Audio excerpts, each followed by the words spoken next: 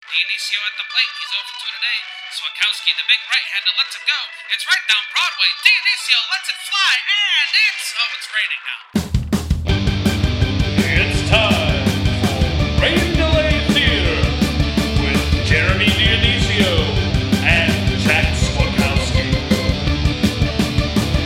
Hello, everybody, and welcome to another episode of Rain Delay Theater, the show where two bums talk about other bums at baseball games. I'm Jeremy Dionisio. And I'm Jack Swakowski. This is episode number 109. It's March 2021. Spring training is underway. And Jack, who is your 2009 MLB debut? My debut for 2009 is Matt Laporta. Jeremy, do you remember? Nice. Do you remember Matt Laporta? Yeah, definitely. So Matt Laporta was the top prospect in the Brewers organization in 2008 when he was traded to the Cleveland Indians, along with the player to be named later, Michael Brantley, for CC Sabathia. So Laporta was actually a very big prospect at the time. He was the first-round draft pick. He was drafted 7th overall in 2007 out of the University of Florida. So he was a big guy. He was a first baseman. He was kind of and left fielder. He was expected to be the Brewers had Prince Fielder at first, but I think they were expecting Laporta to play left, just be a really big bat in their lineup. He was drafted 7th overall. He was a college hitter, so he projected to make it to the majors pretty quick, which he did. I mean, he debuted in 2009. But the guy was just a complete bust with the Cleveland Indians, just a total bust. I remember at the time the Brewers traded Sabathia to the Indians. There was a columnist for the Milwaukee Journal-Sentinel, and he said, Sabathia's the sacrifice of Matt Laporta was justified by the Brewers making the playoffs after they got Sabathia. It wasn't much of a sacrifice, Jeremy, at all. It turned out it was not much of a sacrifice. It was just a couple-month rental for the Brewers, so it's not like the Indians got burned too bad on that one. It's not one of the it's not like the James Shields for Fernando Tatis trade. Like, it's not that bad. But, yeah, Laporta, just a total bust, really high draft pick. Played parts of 4 seasons in the big leagues, had a career .238 batting average, hit 31 home runs for his career. Just never did shit. Basically, he was just he hung around one more year in the minors in 2013. His last year in the bigs was 2012, and then he was gone. He disappeared forever. Yeah, no, I remember for sure. We're getting into prime territory here we've been in prime territory for a while for like my fantasy like keeper league and stuff, and so I'm always eyeing prospects. That's kind of how I've become like the prospect whisperer, I guess.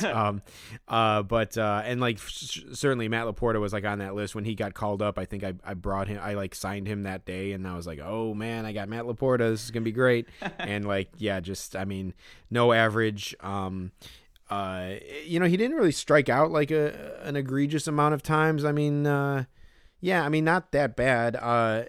It's just the average just wasn't there, and the power, 12 homers was the most he ever hit. Like, it just wasn't MLB worthy, like, long term, and certainly didn't live up to his hype. No. Well, Jeremy, so that was my guy, a bit obscure, but I am glad you remember him. Like you said, that's what we'll start calling you, the prospect whisperer. Yeah. Who did you have for 2009? Well, I might be more obscure than you, Jack. My guy is Kyle Blanks. Ooh, Kyle Blanks. Yeah, I remember him on the Oakland A's. Is that who he started with? He started with the Padres. Okay, he started with the Padres. He was a first baseman, left fielder? I'm looking him up right now. He's like first baseman, corner outfielder type of guy. I have that right? Yeah, exactly. I think. Okay. I wonder even how many games he played in the outfield. Like, so the thing about Kyle Blanks, he's 6'6", 265. I mean, the guy the guy could have been. I mean, I don't even know if tight end, I guess, in football, but like he's even too big to be like maybe he could have been like a pass rusher, like an edge rusher or something in football. Yeah. But like he's too big to be cornerback or anything like that.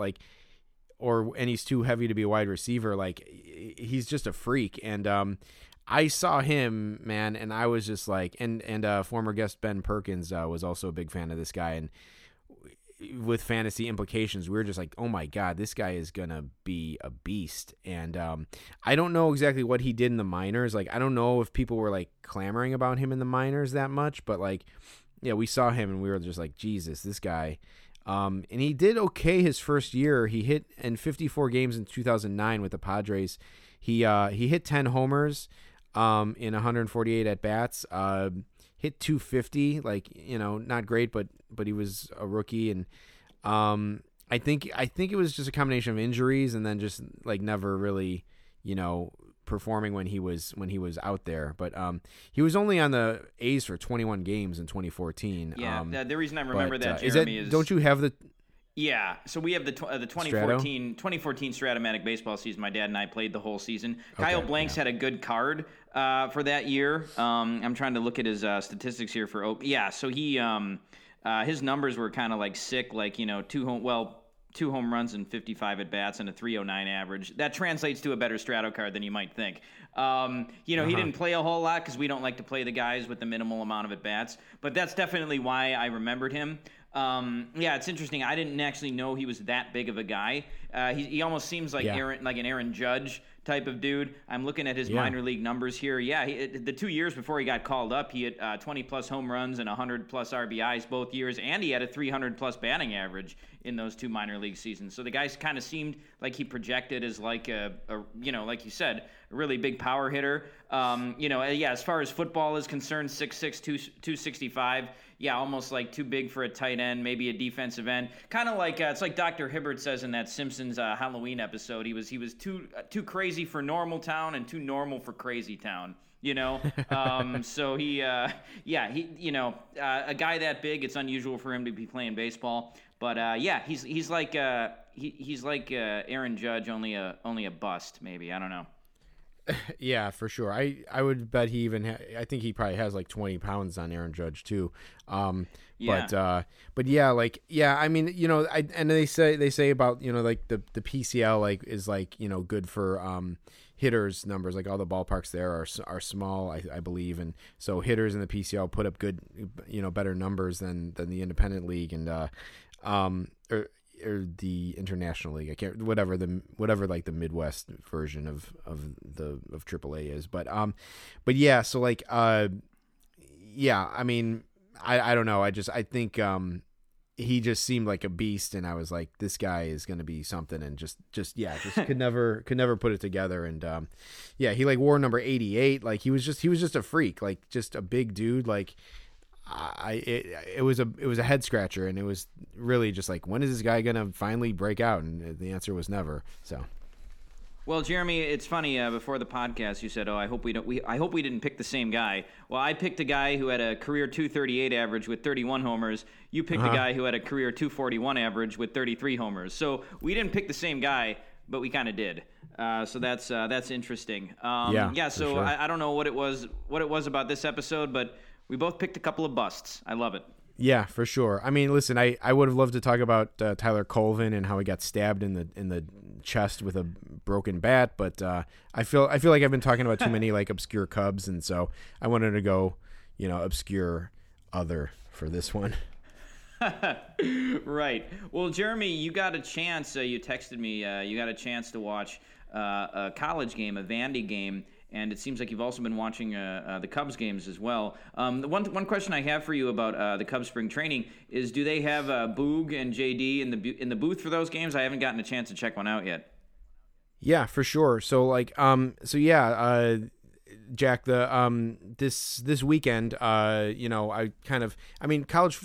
baseball started like the weekend before this past weekend, but I just wasn't in the right headspace to be like, oh, I could be watching, or like, it just didn't occur to me. I'm like, oh, I could be watching these games. So, I ended up subscribing to ESPN Plus, which is like their insight. You get their insider access, but then you also get access to like their streaming channels, and some of the streaming channels that they have are like ACC Plus Network and SEC Plus, and so they're streaming. That's the only place where you can catch the baseball games, and so there's just infinity baseball games to be watched. So I spent most of my weekend doing that. But Monday, I believe, was it's Tuesday, I think, because Monday was the first game, but it wasn't televised. So Tuesday was the first Cubs game on Marquee, and Boog Shambi and JD called it. They were together in the ballpark calling the game, and then yesterday they were on ESPN, and Jason Benetti and Jessica Mendoza called it, and they brought in Shambi for like an inning or so, and we're talking to him. And they're actually on right now, I believe, on MLB Network. So there's been a lot of Cubs baseball to catch early on here in spring training, which has been pretty awesome. It certainly makes you feel that, and like the weather here in Chicago, it's finally broken, and the snow, the foot and a half of snow we had is kind of almost all melted away essentially, and like it's a relief to have this break from the winter dread, I'll say, not even winter doldrums, but the dread of winter. So it's been great. Spring is like flooding back here this past week. But yeah, so it was cool. Shambi was cool. I mean, he was already like being kind of like wry and kind of goofy in the first game, and it was fun to see. I feel like I felt pretty good watching the game and hearing them. Yeah, this didn't occur to me, Jeremy, but I would guess that Shambi can be a little bit goofier and a little bit wryer than he was on ESPN, where he probably has to be a little bit more vanilla.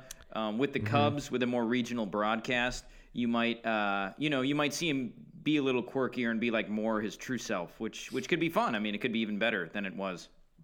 Yeah, for sure. I don't want to say he was throwing shade at Len, but they did. JD said they were talking at some point, and he's like, "All right, Boog. So Len Casper was my former.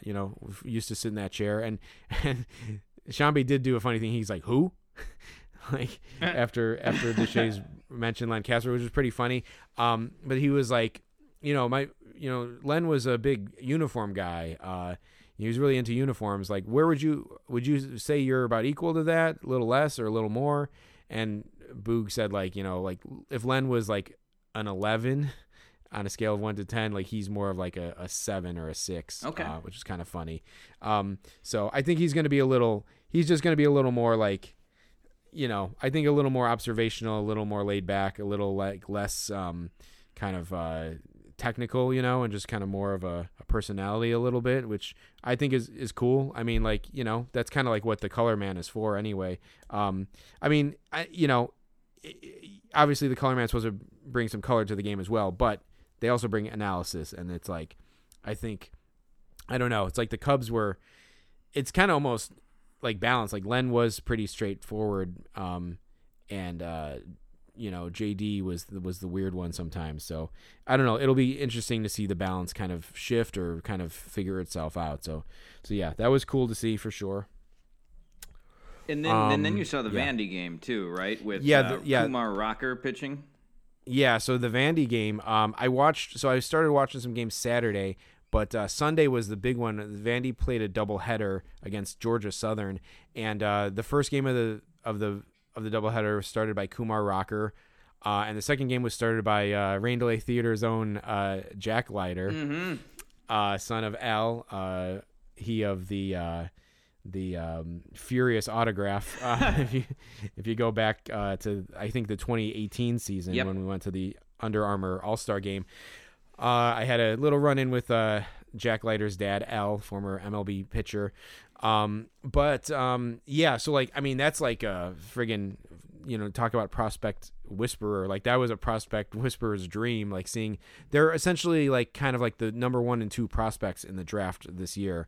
And they're both sophomores, or actually Jack Leiter's a sophomore. Kumar Rocker is a junior. I think he came back because of the weird season. So getting to see both of them pitch was awesome. I mean, Kumar Rocker is just, you talk about, he's not quite Kyle Blanks big, but let me try to find what his vitals are. I want to guess they're 6'5", 245. I could be wrong. Yes. Yep. Yeah, that's correct. 6'5", 245. Okay. So for a pitcher, I mean, that's pretty in like towering. He's just a hard tosser, but he also like was throwing like this like slider and this curve. And just like he struck out the first inning that I saw him pitch, because I missed the first 2 because of apparently in college they just start the games whenever the hell they want, or they change it without much notice. So I missed the damn first 2 innings, but the third inning he struck out the side, which is pretty cool. And he just looked, he looks major league ready. I mean, like, it'll be interesting to see what happens. Like, he'll get drafted this June. It'll be interesting to see. I mean, he's not going to get drafted by anyone contending. Like, the Pirates have the first pick, I believe. And I can't remember what the order is. I think the Tigers have like the third pick. I can't remember who has the second pick, but there's going to be no need to rush him, but I think this guy could pitch next year. Like, I was almost going to say Jeremy Manhell. Like, if he was on a contending team, I almost wonder if they'd call him up in September. He's like Brandon Finnegan happened with him at the Royals. That seems like a possibility. Hey, you know what? If the Pirates draft him, maybe they can trade him for like Blake Snell or something like that. Yeah, like they've done with all of their other good pitching prospects. Totally. And then Jack Leiter, who we saw, pitch a great inning in that Under Armour game. I mean, he looks, again, too, like, he kind of looks like Sonny Gray a little bit. He like facially looks like Sonny Gray, but he's not the biggest guy. And he just, like, has, like, I don't know. I mean, like, he looks like a professional pitcher as well. I mean, granted, he was raised by a professional pitcher, so it makes sense. But, yeah, I mean, just the one thing about both of those guys, too, is they worked crazy fast, like super fast, like stuff that would make Mark Burley, have to shift in his chair a little bit. But yeah, like, so yeah, Jack Leiter was just like pumping in strikes and like had a great outing. And looked really good. There was a kid on Georgia Southern, though. I looked him up. He's not any prospect of note. His name was Josh Smith, and he actually got like a double off of Rocker in the first game, and then got like an opposite field hit off of Leiter in the second game. And I was like, hell yeah, for that kid. Like, that kid will be able to say, like, hey, I got a hit off of Rocker and Leiter in the same day in a doubleheader. So I thought that was pretty cool for him. But yeah, those guys looked really good. Yeah, I mean, I'm not giving any kind of scouting report that you can't get anywhere else, but like, it was cool to see them, especially seeing like live baseball for the first time in months. And yeah, it was the best $6 I ever spent, Jack. Nice. Yeah, I like it, Jeremy. And I'll tell you this, Vanderbilt has quite a good baseball program. Again, you don't need to listen to this podcast to hear someone tell you that. But, I mean, I'm sure that's going to help their recruiting. It's pretty cool that they basically have the numbers 1 and 2 prospects in the game in the same rotation. Let's just hope that both of those guys turn out better than Carson Fulmer. Yes, exactly. Like a little more like Walker Buehler, a little less like Carson Fulmer. So yeah, we'll see there. Just a quick note too. I also watched a little bit of Florida, and there was a kid named Jack Leftwich. So Jack, you know, there's a lot of there's going to be some up and coming Jacks in the MLB. So that'll be good for your brand. Yeah, Jeremy. Sure. That name is making a furious comeback ever since Jack Bauer. Yeah, absolutely. All I have is Jeremy Hellickson. But yeah, I think this guy Jack Leftwich looked also really good, like just professional pitcher, like a guy. It's cool. I do love the prospects. I admittedly haven't watched a lot of college baseball because it's just, you kind of have to seek it out a little bit. I had to like subscribe to this like service or whatever. But when you see like a college pitcher, and it's like you can just tell, like it's like I can picture this guy pitching on the mound in a major league game, and so I think this Jack Leftwich is going to be a first round pick too. And yeah, I mean, it'll be interesting to see what happens with these guys. But these are like college guys, like college upperclassmen. So they could be in the major leagues in a year or two. Yeah, it's exciting stuff, especially since we saw Jack Leiter 2 years ago, folks. You heard it here first, literally. Also, yes. Jeremy Hermida. Jeremy, how could you forget about Jeremy Hermida? Jeremy Hermida, Jeremy Guthrie, Jeremy Giambi, yeah. Jeremy Reed. Wasn't there Jeremy Reed, possibly? Oh, yeah, there was, yeah. There you go. Okay, Jeremy, the Cubs signed Eric Sogard, who has been brought up quite often on this podcast. Yeah, let's talk about Sogard. I want to circle back to the broadcast one more time, too, for something funny that happened. But Sogard... I mean, Jack, listen, we did the non-roster invitees episode last week. We kind of pushed it back. We were going to maybe do it a week earlier, but we're like, let's just hold out as long as we can so we don't miss any signings. And, I mean, this is where Eric Sogard is. He's like, teams had to wait a week to decide if they wanted to invite him to spring training. And that team, of course, that ended up doing that, it was the Cubs. So he's in Cubs camp right now. And I saw the news Tuesday after watching the Cubs earlier that day where Nico Horner looked great. I mean, I know it was one game, but he looked really good. He had like 2 hits, I think, like a double and a really like nice single, like to opposite field. Like he looks like he's settling in maybe in the majors. And I don't know, they signed Sogard. I was almost like they might have agreed to that before that game or something. And now it's like, well, we got to take this guy in, I guess. I'm surprised he's 34, but yeah, at least I guess Daniel Descalso was a thing of the past, right? He's no longer on the roster. Yeah, he's gone. Okay, I believe. Okay, perfect. Well, I guess Eric Sogard, who knows? Maybe he'll see some action. We thought Derek Dietrich was going to make an impact with the Cubs last year, and that never happened. So maybe Sogard will be this year's Dietrich. What was that other thing with the broadcast, Jeremy? Was it Sogard? Sogard is Descalso with glasses, I guess, and with more shirt time than Derek Dietrich. So somewhere in the middle there. Okay. So in that first game, it was a game that was on yesterday.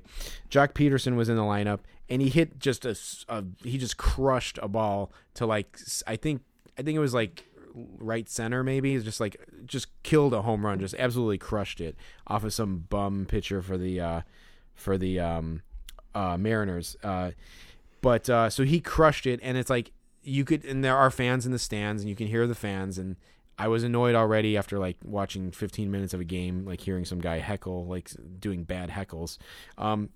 But Peterson crushed this homer. I can't stress that enough how much he crushed it.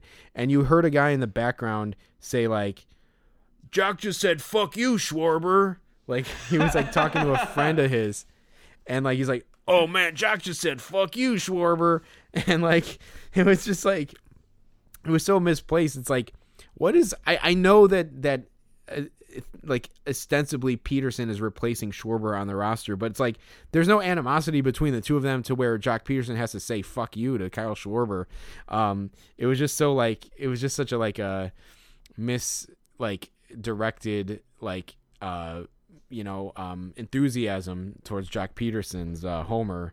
It was just really funny to hear though, and like I felt I was actually like walking around listening to it on headphones, and I feel like I was kind of distracted a little bit, and it was pretty clear to me. So I probably on TV, it was probably really clear. Well, to say nothing, first of all, that there's no animosity between those two guys, but the Cubs let go of Kyle Schwarber. Right. No, exactly. Yeah. They did not offer him they non-tendered him. Like I could see that fan being bitter if Kyle Schwarber had like either demanded a trade or just left via free agency. But say he made like a video where he like had, a Cubs jersey and a Nationals jersey, and then he like at the end he's like, "See you in spring training, Washington," like that. Yeah, like exactly, like like a Trevor Bauer type. So I could see like Mets fans being pissed at Trevor Bauer, but like this Cubs fan, like this is just somebody who doesn't understand what the situation was. Like he doesn't understand the business of baseball. The Cubs cut Kyle Schwarber. So like, I guess if you want to kick Kyle Schwarber while he's down, like sure. But that's just a misplaced comment, Jeremy. Yeah, absolutely. I mean, maybe the fans need practice, being fans. But from what we've experienced, they need, it's not just a matter of getting up to speed. I think they just need some sort of total rehabilitation program. Yeah, I hadn't thought about that, Jeremy. A lot of people are saying, maybe Lorenzo Cain is going to be rusty for the Brewers because he opted out. But it's like, man, we're going to the heckling is going to be rusty too. I'm a little worried when I go to a game now. I'm not sure, I hope that I can, live up to the standards that we've that we've set here over these first 3 years. Speaking of that, Jeremy, there are fans in the stands at spring training games. I think at all games in both Arizona and Florida. If I'm not mistaken, I think the Cubs have the largest expected attendance. I think they're allowing in like 3,900 people per game. or something like that. Yeah. If what I read was correct, which to me almost seems like the Ricketts giving a middle finger to Lori Lightfoot and J.B. Pritzker. They don't. They're on the other side of the political spectrum. That almost feels like the Ricketts are like, "Hey, fuck you! Look at all these people we have here. You're not going to let us have any fans to open the year." Mayor Lightfoot did say that she expects baseball to be attended in Chicago at some point this summer. So, so who knows? Maybe sooner rather than later, Jeremy. I don't know how we're going to go about getting tickets because I'm sure it's going to be a hot ticket. But yeah, they did say that there would be people attending, possibly attending games this summer. That was just said this week. So that was exciting. Yeah, for sure. Yeah. It's just a matter of where and when. If you believe the news, by the end of May, we'll all be good to go. But I'll believe that when I have that second needle sticking out of my arm, I guess. But yeah, and I think if the Ricketts were trying to send a message, they better give a big assist to the Arizona lawmakers too for throwing the gates wide open. But yeah, so we'll see about all that. But yeah, it was very interesting to see. There are a lot of people there for sure, and yeah, we'll see. Another cool thing about that game, Jared Kelenic also hit a home run. Really, like it looked like it was like a routine fly ball, and it just kind of carried right out of the ballpark to deep left center. So that was cool. His first home run of this spring too. Well, hey, now that he's not being held back by that Mariners CEO anymore, he's free to spread his wings and fly. All right, Jack. And last thing before we get on to the main topic here. I mean, we would be remiss to not at least mention the fact that our buddy Mickey Callaway is in the news again. Just more details have come out about like what the Indians knew, what they didn't know. I feel like there's more people that have come forward. I almost think we were easy on Mickey Callaway in the first time we talked about him with all the new stuff that's coming out there, and I just feel like he continues to just look more and more pathetic, I guess. Yeah, and I mean, to quote Shawn Michaels, who said, of professional wrestling, if I go down, I'm taking everybody with me. Like, that's kind of what's happening to Mickey Callaway here. There's some serious kind of fallout in the Indians organization. Now, they're saying that Terry Francona and the GM of the Indians both knew about this and purposely covered it up. I think Terry Francona even at one point said, like, you're not going to fire my pitching coach because of this. And that's paraphrasing, but I think, essentially he said something like that, according to the article. And then he was asked about it a day or two ago, and he basically gave a really tone-deaf response. So it'll be interesting to see what happens with that. I mean, Terry Francona is a good manager. It seems like he's been having, he seemed to be out quite a bit last year. I don't know if that was him opting out or if he was having some health issues, but I'm not sure how much longer he would have been managing anyway. Although he is the type of guy who's a baseball lifer. But there could be some repercussions for him in all of this, and other people in the Indians organization. They called him Dick Pick Mick in New York. I think it's funny that they said Mets staffers in the locker room were saying that Mickey Callaway was texting like right before games, and they were like, yeah, he wasn't texting anything about the game. Like, he was just texting with women like right before the game. So that just shows you where his head was at. Maybe one reason why he finished 2 games over 500 for the 2 seasons he managed there. So there was just a whole bunch of lascivious stuff in there. And it'll be interesting to see what happens with the Angels. They haven't fired him yet, and I'm sure it must be really disruptive for their spring training. That's what I'm saying. It's like, like we talked about this in text. It's like, yeah, I guess Francona may be fired, but friggin' Mickey Callaway isn't fired yet. Like, the guy still isn't. Well, just fire the guy and move on. Like, how great is this guy as a pitching coach that, like, all of this stuff is going to happen? Like, and dating years back, like, all this stuff is going to happen to protect him. Like, just get his ass out of there and move on. There's a million fucking guys who can be pitching coaches. Hell, bring back Chris Bosio. But it's just crazy that he hasn't been fired yet. It's like, what more do they need to see or hear to decide whether they should fire the guy or not? Like, I'm wondering, like what does Joe Madden have to say? I'm sure someone's gotten a quote from Joe Madden, but Joe Madden didn't really handle a lot of controversy well either in the times he was with Chicago. So, like, I don't the whole thing is crazy. It's like, just get rid of this guy and let's all move on. Yeah, I think Madden, they asked him about it, and it was just kind of at least the last thing I read, it was kind of a see no evil, hear no evil kind of thing. He just basically denied that he had any knowledge of anything. It's going to be a lot harder for him to say that now, since it was basically an open secret everywhere. So it seems. Yeah. And baseball is a pretty small, like, closed circle. So he must have known. They all must have known. And if they didn't know before, apparently Mickey Callaway made it really obvious wherever he went that he would. They said that when he was warming up pitchers in the bullpen before games, he would, like, walk over to the bleachers and start hitting on women, and then, like, the pitchers and catchers would be like, what the fuck, man? Are you, like, not even paying attention here? Right. So I don't know how this guy rose so quickly in these organizations and became this coveted pitching coach. But it'll be very interesting. Like you said, Jeremy, there's plenty of pitching coaches out there. And, hey, it's like Lou Piniella said, there's 30 teams that could use a guy like that, in reference to Steve Stone. So maybe Steve Stone will put the uniform on for once and become the Angels pitching coach. I doubt it. But, it'll be interesting to see how it plays out. There's no way he can come back, though, so they might as well just get it over with. I don't understand what the delay is. Like, no. I just don't. But so anyway, all right, Jack. Let's get into the topic at hand. Yeah. Well, Jeremy, we've done a couple movies in the past. We've recapped a couple of baseball movies. We did Angels in the Outfield was one of them. What was the other one we did? We did it, I think, in The Fan. The Fan. That's right. So we did The Fan. It was like 2018. 2019 we did Angels in the Outfield, and then so during the pandemic 2020 we didn't do a movie, so we were due for one. We were due for a baseball movie. We were bandying about several ideas: The Babe, Mr. Baseball, Major League, The Last Scene of Naked Gun. All fine ideas, but none of them were on streaming, so we were kind of screwed there, and we weren't planning to get together to watch a movie. So our options were a bit limited for this one. So we decided on a movie called Pinch, which is on Amazon Prime.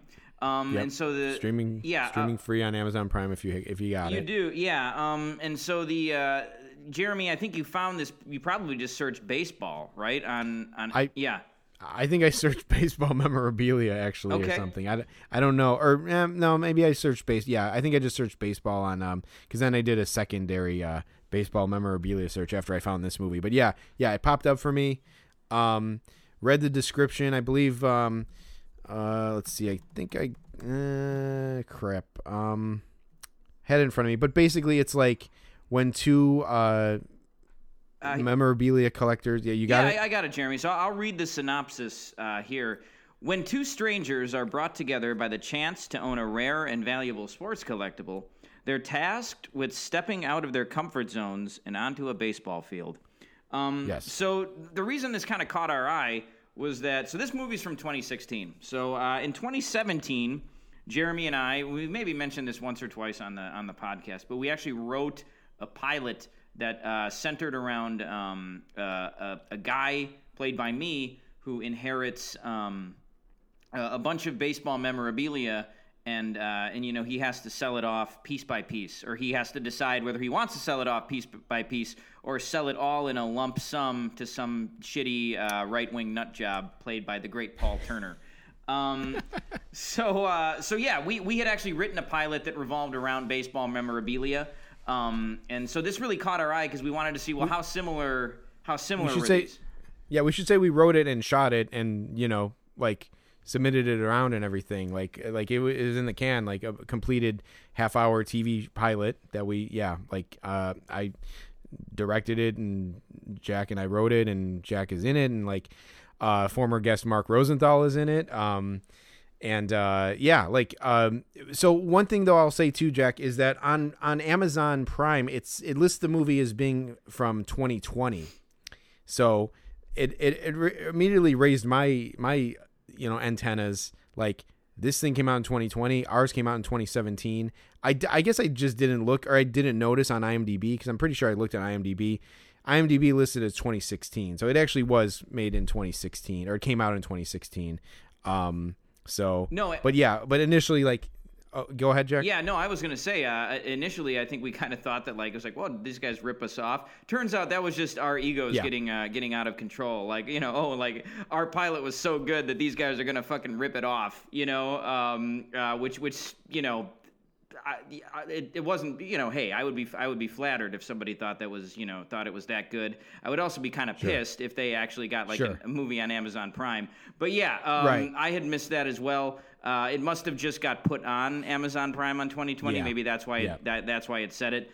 But yeah, it was interesting, Jeremy. It wasn't until after the movie that I did the research, but there's really no reviews or anything about this movie. It's a true independent movie. It seems like it was shot on a shoestring budget. It was written and directed and starring a guy named Jake Lloyd Bacon.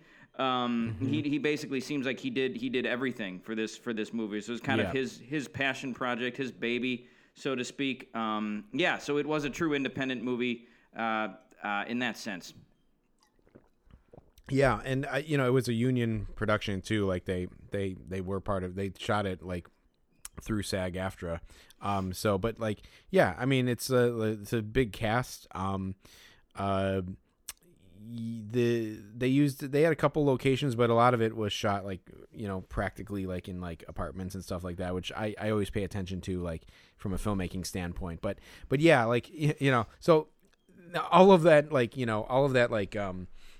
kind of preamble to talk about the movie and just give it a little context for where we're coming from. I know that you've all been with us for most of 109 episodes, and we haven't really talked about the pilot, but we had to get into that. Incidentally, if anyone does want to watch the pilot, it is online. I have a URL that I created just for it, actually. So if you go to jeremydionisio.com, it is available there. People want to see it. We never really kind of pushed it out there because we were still kind of sending it around, submitting it around. But yeah, so like, I don't know. I was thinking maybe one of these guys was like a reviewer at one of the festivals we submitted to, and heard the idea, and then maybe like put a spin on it enough to where it was like their own idea. Who knows? But now they can turn around and say that we stole the idea from them, and so. We've kind of implicated ourselves in a bit in a way. But yeah, let's talk about this film, Jack. Sure, absolutely. Hey Jeremy, I will say that like if any of the people who are involved with this movie end up listening to this podcast, like hey, I'll be the first to say that our if we have any criticisms, or if I have any criticisms about their film, I'll say, hey, like our pilot was by no means perfect either, by no means. So sure. If they have a podcast, they can feel free to rip us to shreds if they want to. It's all fair game. When you create something and you put something out there in the universe, you are susceptible to criticism. So hey, like it's all fair game. I just want to get that out there. Well, yeah, let's give another layer of preface here too, is like saying that like like obviously I kind of lost my train of thought here a little bit, but like, the listeners know that we pretty much blindly attack like whoever we can, whether it's baseball fans, like guys who just want to get autographs of players. Although those guys are legitimately creeps, the guys who are getting 10 autographs from one player. I digress. Well, there's nothing that we won't, tackle. I have a bit of a tough time, attacking a fellow like, struggling artist, independent filmmaker kind of guy. But so we'll give it the Rain Delay Theater treatment. But I think I honestly we'll go through it. But certainly yes, obviously we're opening ourselves up to criticism as well. But we'll talk about it and see how it goes. All right. So the movie starts off with kind of a pretty cool montage of baseball cards, of old baseball cards of this guy named Norman Cash, who is a fictional baseball player. He almost looks not fictional. What's that? Not fictional. Norman Cash is not fictional?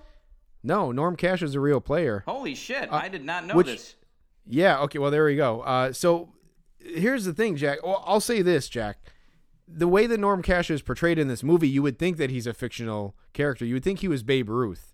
But so, okay. Well, I guess this is maybe the first thing we can kind of talk about. I'll just finish your thought, Jack. Like it begins with a montage of like, yeah, collectibles of this former Tigers first baseman Norm Cash. Okay, wow, yeah, he played a long time for the Tigers. Holy shit, he had a pretty decent career too. He had 361 in 1961. Okay, for sure. I think this guy is truly like probably a Detroit fan favorite, and like just obviously way before our times, way out of our out of our regional know-how. So I could definitely see how this guy is like a beloved Tiger through Tigers fans. Also, I feel like they called him Norman a lot, and I guess his nickname is Stormin' Norman, but I know the name, like I know him as Norm Cash anyway. But like, so there's a montage of just the collectibles, like autographed baseball cards, baseballs, like newspaper clippings, whatever, of Norm Cash. And I was thinking like, okay, like it's not just about memorabilia, it's specifically about Norm Cash. And I tried to last as long as I could before I went to Baseball Reference and looked up Norm Cash. He like, yeah, so I made it about like 20 minutes in the movie until like there's all this Norm Cash talk that I'm like, all right, I got to look this guy up and see what his numbers were like. But yeah, like it doesn't really like, they don't ever really talk about how like that anyone in the movie, I'll just say at this point, anyone in the movie like had a specific tie to Norm Cash specifically. It's kind of odd, but and the way that it's like if you weren't a baseball fan and you saw it, you would think that Norm Cash was like Babe Ruth. But yeah, I mean, so I'm looking at his numbers here, and he was a pretty good slugger. I mean, he finished with 377 career home runs. For a number of years, he had over 30 home runs. 20 plus, 30 plus home runs. So yeah, he had a solid career, and yeah, he did lead the league in batting average one year at 361, which is pretty legit. And he played in 159 games that year. So yeah, 4-time All-Star. Yeah, pretty solid. This would actually be a good guy for baseball history class. But yeah. So now I am wondering if that story they tell about him later on is true with the table.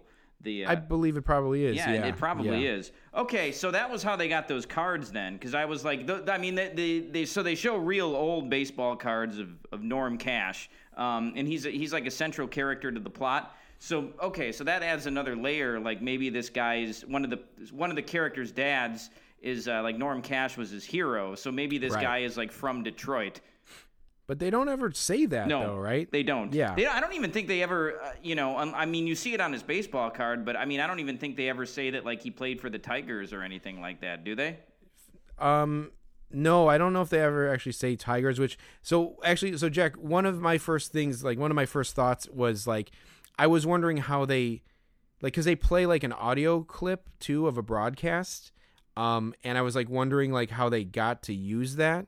And then I also, these things that you think about, like, from, like, when you're watching a film, like, how do they get the rights to this? Like, they're showing, like, baseball cards and logos and stuff. And, obviously, like, the MLB is very, like, particular about, like, their logos being used, and something that we even thought about when we made our pilot. I did see at the end, they make a note saying that, like, MLB baseball and, like, the Detroit Tigers logo was used under fair use. Which is kind of like the independent filmmakers, like, kind of like out clause to, like, use stuff. You can claim fair use of it, which I couldn't define, like, what that means legally, but it's like you're using it for, like, as a public, it's kind of like a known public thing. You're not using it, like, as a endorsement or, like, to try to make money off of it. It's like, yeah, so whatever, I don't know, but you can Google fair use. Well, we could have done the same thing for our pilot, actually, if it would have Yeah, well, that was actually good to know, like, if something ever, like, came to that. But as a filmmaker, you're always, that's in the back of your mind, like, fair use. But anyway, so I'll say this really quick too about our pilot and this show, like, so our pilot is focused around the 1989 Fleer Billy Ripken fuckface baseball card. So this is another thing that you need to know, but, like, in this Fleer baseball card set in 1989, there was a Bill Ripken card that said "fuckface" on the knob of the bat, and somehow it got through and got printed. And so in the summer of like 1989, there were a bunch of packs of baseball cards floating out there with the word "fuckface" written like on there, like in the picture, and like no one knew it. So it's kind of like it's a notorious like card that's out there. And so like we wrote like the pilot like focused around like or like not focused around, but like one of the things that comes up in it is like this card and how it's like valuable, and like it's like you know, the Holy Grail or something. It's not like we kind of trumped up like the like desirability, like the rarity of it kind of for like the pilot. Like I had always wanted to write something like focused around that card just because it was so iconic from my childhood. And so like it was a bit of a stretch the way we portrayed it in the pilot, but if that was a stretch, this whole thing about Norm Cash and like an autographed bat, which we'll get into, is just like, wow, this is a leap. This is like a leap of a country mile compared to like, I feel like the Billy Ripken fuckface card. But you know, let's keep going. Yeah, and I guess one more thing, Jeremy. Yeah, and I would agree with you there, because they're not, like you said, they make the guy seem like Babe Ruth, but they're never exactly clear just how good he was. But so during this baseball card montage, they have like this like kind of sappy like acoustic guitar music going on. Yeah. And I don't know if another thing we should share about the pilot is that like my like pipe dream for the pilot would have been to have like have it be scored with like organ music, like ballpark organ music, which I thought would have been super cool. It just wasn't practical for us to be able to do that, but I think it would have been cool to have that. So this had like, it had kind of like a strange sort of like kind of sappy score that it fit the overall tone of the movie, I will say. But I thought the intro music fit. Like it's just like emotional acoustic guitar music. I thought that it fit for there. Maybe there were some other moments where I didn't think it fit, but in the opening credits, I actually liked it in the opening credits. I thought it set a good tone for the film. Even though as we get later on into the first act, I felt like there were some scenes that were maybe a little more kind of like either silly or like maybe a little tension building, and that the music seemed a little too like happy. But yeah, like definitely in the opening scene, it's very kind of emotional, I would say. Well, so we have this montage. I like seeing those old cards. It was cool. And then we get to we get to see the two main characters like go into their homes after a long day. Like we see, so the two characters' names are Roy and what is it? Grant. So Roy is a little bit older. He's got a mustache. He looks kind of like a low-rent Tom Selleck. And Grant is kind of like that. Grant is played by Jake Lloyd Bacon, the writer and director. He's like kind of a younger, like nerdier looking guy, you know, just for lack of a better term. I mean, I don't. Well, there goes the goodwill that we got a low rent Tom Selleck and a nerd. but yeah, I honestly, his look was like kind of a like just a weird one to kind of get around too, because like he has tattoos. He does look kind of like he could kind of pass as like a hacker kind of guy. Yeah. But also, like, he also looks like a filmmaker guy as well. Yes, he does. And, like, he doesn't necessarily look like a baseball card collector or even like a memorabilia flipper, which is kind of what his character is trying to be. So it was an interesting look. I mean, the guy wrote it and directed it, so he's also in it. And, like, he's not a bad actor. No. Yeah, but it was a little stretch, like his look for the character, I would say a little bit. But yeah, and the other guy just like, yeah, I think he's got the mustache. He's trying to look like kind of like a beat down, kind of a little down and out kind of guy, and we'll find out why as we go on. Yeah. So you see the two guys. They're at home. They're both with their doting wives who like do nothing but try to please these guys. Well, I should say Roy is married. Grant is engaged to a woman he refuses to marry because he doesn't have the balls to step up to the plate and do it yet. Yeah, pretty much. So the journey here is these two guys becoming men or something. I don't know. But anyway, so like they go home to their doting wives who are both like, oh, how was your day, etc. And they're just like, yeah, it was the usual. I mean, Jeremy, I'm just gonna throw it out there right now. Like, these two guys are fucking schlubs, man. Like, they're just like, they don't deserve like these characters. Yes. Like they don't deserve to have like these awesome wives. Like, both of these guys should be like just single and fucking alone and eating like TV dinners every night. They're just both a couple of schlubs, I gotta say. Yeah, they're a bunch of sad bastards, kind of. It's Jack. I mean, yeah, absolutely. Like the wives are both, or the significant others are both like beautiful women. Like they're like they just like are like the most supportive, most loving, like most understanding people. Even when there's like some sort of like there's a little tension, and I feel like they try to like raise a little tension about like spending money, but that isn't even like that kind of like goes away that time that like I thought that was going to be a thing where it's like she like the wife of like Roy was like saying that he's spending too much money. It turns out she wasn't really upset about the money itself. It was more about like why he was doing it, that she was concerned about. But like I'll say this, Jack, is a little bit of an insight into into card collecting and memorabilia collecting. Is you watch these like breaks of these cards online, and there's like we can't get into what all that means, but basically like there are like live streams of people like looking at baseball cards or opening packs, and people chat, and you talk, and you get to meet people in the chat, and there's regulars and stuff, and I am one of those regulars in some groups, and time and time again you hear guys saying like, oh yeah, I'm divorced, like, yeah. My wife left me, like, oh, and it's because these guys become obsessed with cards, and like they ignore their wives, and like they just like collect their cards, and rightfully so. Like, the wives are right to leave these guys because they're completely absentee, and like and God forbid the ones that actually have kids too, who they're probably ignoring to look at baseball cards. But like, I thought that's where they were gonna go with this. It turns out these wives couldn't have been more supportive of like just like trying to like please like pamper their spirits and their feelings, but yeah, it definitely is like, it's definitely like these guys, like this guy doesn't want to marry this, he's afraid to marry this woman. Like he should be like begging her to marry him, and yeah, so it's the balance there was a little off, I would say. Especially since they established early on that she's the breadwinner. So she's an attorney. Right. She's an attorney, and like he's a dude who like runs, I don't know if it's an online like baseball trading or like memorabilia trading thing, or if they have an actual store, but like he runs it with her deadbeat like brother.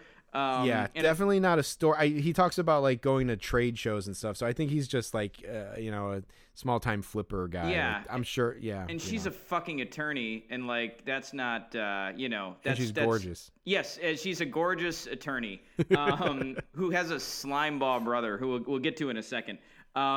So yeah, basically like both of the opening scene is them meeting their respective significant others, and then like their significant others go to bed, and then like these two guys see this Norm Cash autographed bat on being sold on Craigslist. So they both decide that the next morning they're going to put in a bid for it. Yeah, contact the person from the Craigslist ad, essentially. Yeah. Yeah. And so then the next morning, we meet the scumbag brother-in-law of Grant's scumbag brother-in-law. Teague. Yeah. I think his name What's his name? Teague. Okay. Yeah. So, and I don't know how these siblings turned out so different. Like, the sister has like a great head on her shoulders, responsible. She's an attorney. She's a great partner. And her brother is like just this fucking, scuzzbag who like hooks up with girls from online dating and takes pictures of it and shows it to Grant, which is which is disgusting. It's quite despicable. The scene itself, I think, was kind of played funny in a way, but it is also like pretty gross, the reality of the situation. And yeah, he's like a total frat boy basically, but also with like a business sense. And somehow he's the guy who like Grant needs to consult about, like, is this bat valuable? And like, no, we'll get into that scene, but like, it's like, I had an idea of what that bat might be worth, and then when we see the next scene, it's kind of crazy. But Jack, real quick before we move on too far, I want to say that like I was getting a little worried about watching those scenes of the guys like on the computer. The wife is like kissing him goodbye, like I'm going to bed, and he stays up to look at the computer because it was starting to resemble. I was starting to get a little uncomfortable with how close this was. I have a note saying this may be my life. So I do try to. I do try to observe the things that the context clues that I see of these guys, like, all being divorced and being someone who's somewhat recently married. I'm trying to not fall into that same boat. Yeah, this movie didn't copy our pilot. It copied your life. Yeah. Yes. It was getting a little too close for comfort, for sure. Okay, so the next, so we meet the scumbag brother-in-law. We don't quite get to the bat scene yet. First, we have a scene where Roy goes to work, and we see him leaving work on his lunch break, and he runs into his boss. Yep. Roy works in just a generic office, and so he runs into his boss, and him and his boss have kind of a back and forth, and he calls his boss sir. Yep. And so that I thought that was like a little weird because it's like if you consider Roy's age, Roy is like almost 50. He's maybe, I guess, in the context of the movie, like late 40s. I would guess 47 or 48. But like, I don't think that he would be calling his boss sir because that would just be weird, especially in the year 2016. It's not 1960 anymore. This isn't Mad Men. Like, the cool thing now is like, oh yeah, we're all on like a first name basis here, and it's like an open door, and like really like there's like no hierarchy. So it's like, yeah, nobody would call the boss sir. So that was like a little bit weird. Also, when they go back to Roy in the office a little bit later, his job, Jeremy, I'll say this. Like, he works in some small cubicle, and I think they make some reference to, like, his coworkers, like, working in insurance. So maybe he works at, like, an insurance company. But he works in this, like, small little cubicle. And, like, his job and, like, the fact that he calls his boss sir and stuff, like, those things are not consistent with the type of lifestyle that he has. Like, he has, like, a great house with a finished basement. And he can afford to just drop $600 on a bat, like an autographed bat from a baseball player. But yet, like, he works in this tiny little cubicle.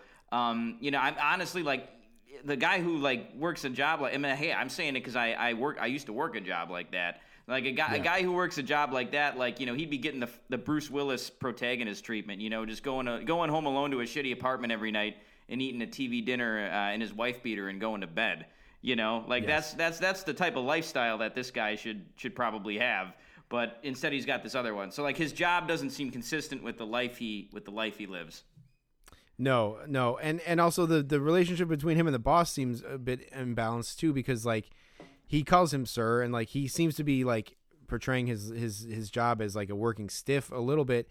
Or I don't know. Just he seems like, downtrodden a bit, but the boss is like trying to be like his friend and stuff. Like, but they don't really play that up for humor. Really, they just kind of use it as a vehicle for something that happens later on, in the story. But yeah, that first scene where he sees the boss, where he interacts with the boss, it was very odd.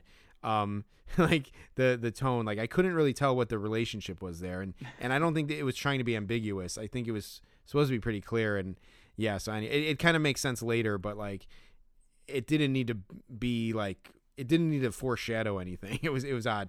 But yeah, so that was weird. So then so after that scene, we see he goes on lunch break, and then they both go to the house to look at the bat. I will say that they show them both before that. They show them both contacting this Craigslist ad, and I was originally immediately I was thinking like, why doesn't the person on the other end of the phone ever say like, yeah, there is someone else coming to look at it, just so you know. Like she almost like sets up this like, showdown for her own like bizarre amusement. So the guys both show up at the house at the same time, and they like look at each other and like, oh, are you coming here to see the bat? And they're like, yeah, I was going too. And like, it's like, okay, well, I guess we'll go look at the bat then. And but it's also like completely like gentlemanly too. Like this whole the whole like rivalry, quote unquote rivalry between these two guys is like, after you, good sir. No, after you, good sir. Would you take the bat, sir? No, you take the bat. And like it's like they, you know, it does get a little contentious for like a second later on, but it's like there were so many moments here where like I'm like, when are these guys gonna like? When is this gonna go into like a knockdown, drag out like feud for this bat? And so we're getting ahead of ourselves a little bit here, but yeah. So they go into the house. They an old lady answers, Lois, and she's like, oh, come right this way. I'll show you the bat and whatever. And like she's showing him the bat, and like, you know, they're like, I think Roy maybe is the first one to say like, how much do you want for this bat?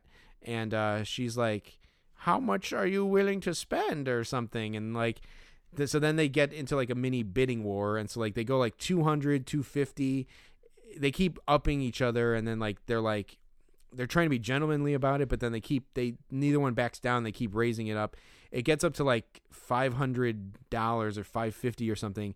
Then a phone call comes in, and a random guy is like, the woman's like, I have someone on the phone who will pay $650. And then like, so the guys, like, neither one wants to back down. And, you know, and again, one guy is like, you could tell he's kind of like sentimental a little bit already. The other guy is just kind of like looking to flip it. And they Grant decides to like, just, hey, let's split it so we own it, and then figure out how to do it. Like the lady actually says like, why don't you guys play baseball for it or something? It's just kind of thrown out there. Yeah. So yeah, a couple things there, Jeremy. First of all, like you mentioned before, like why wouldn't she just tell the guys that somebody else is coming to look at it? What she could have done was just like scheduled one appointment for 11 a.m. and then another one for 11:30.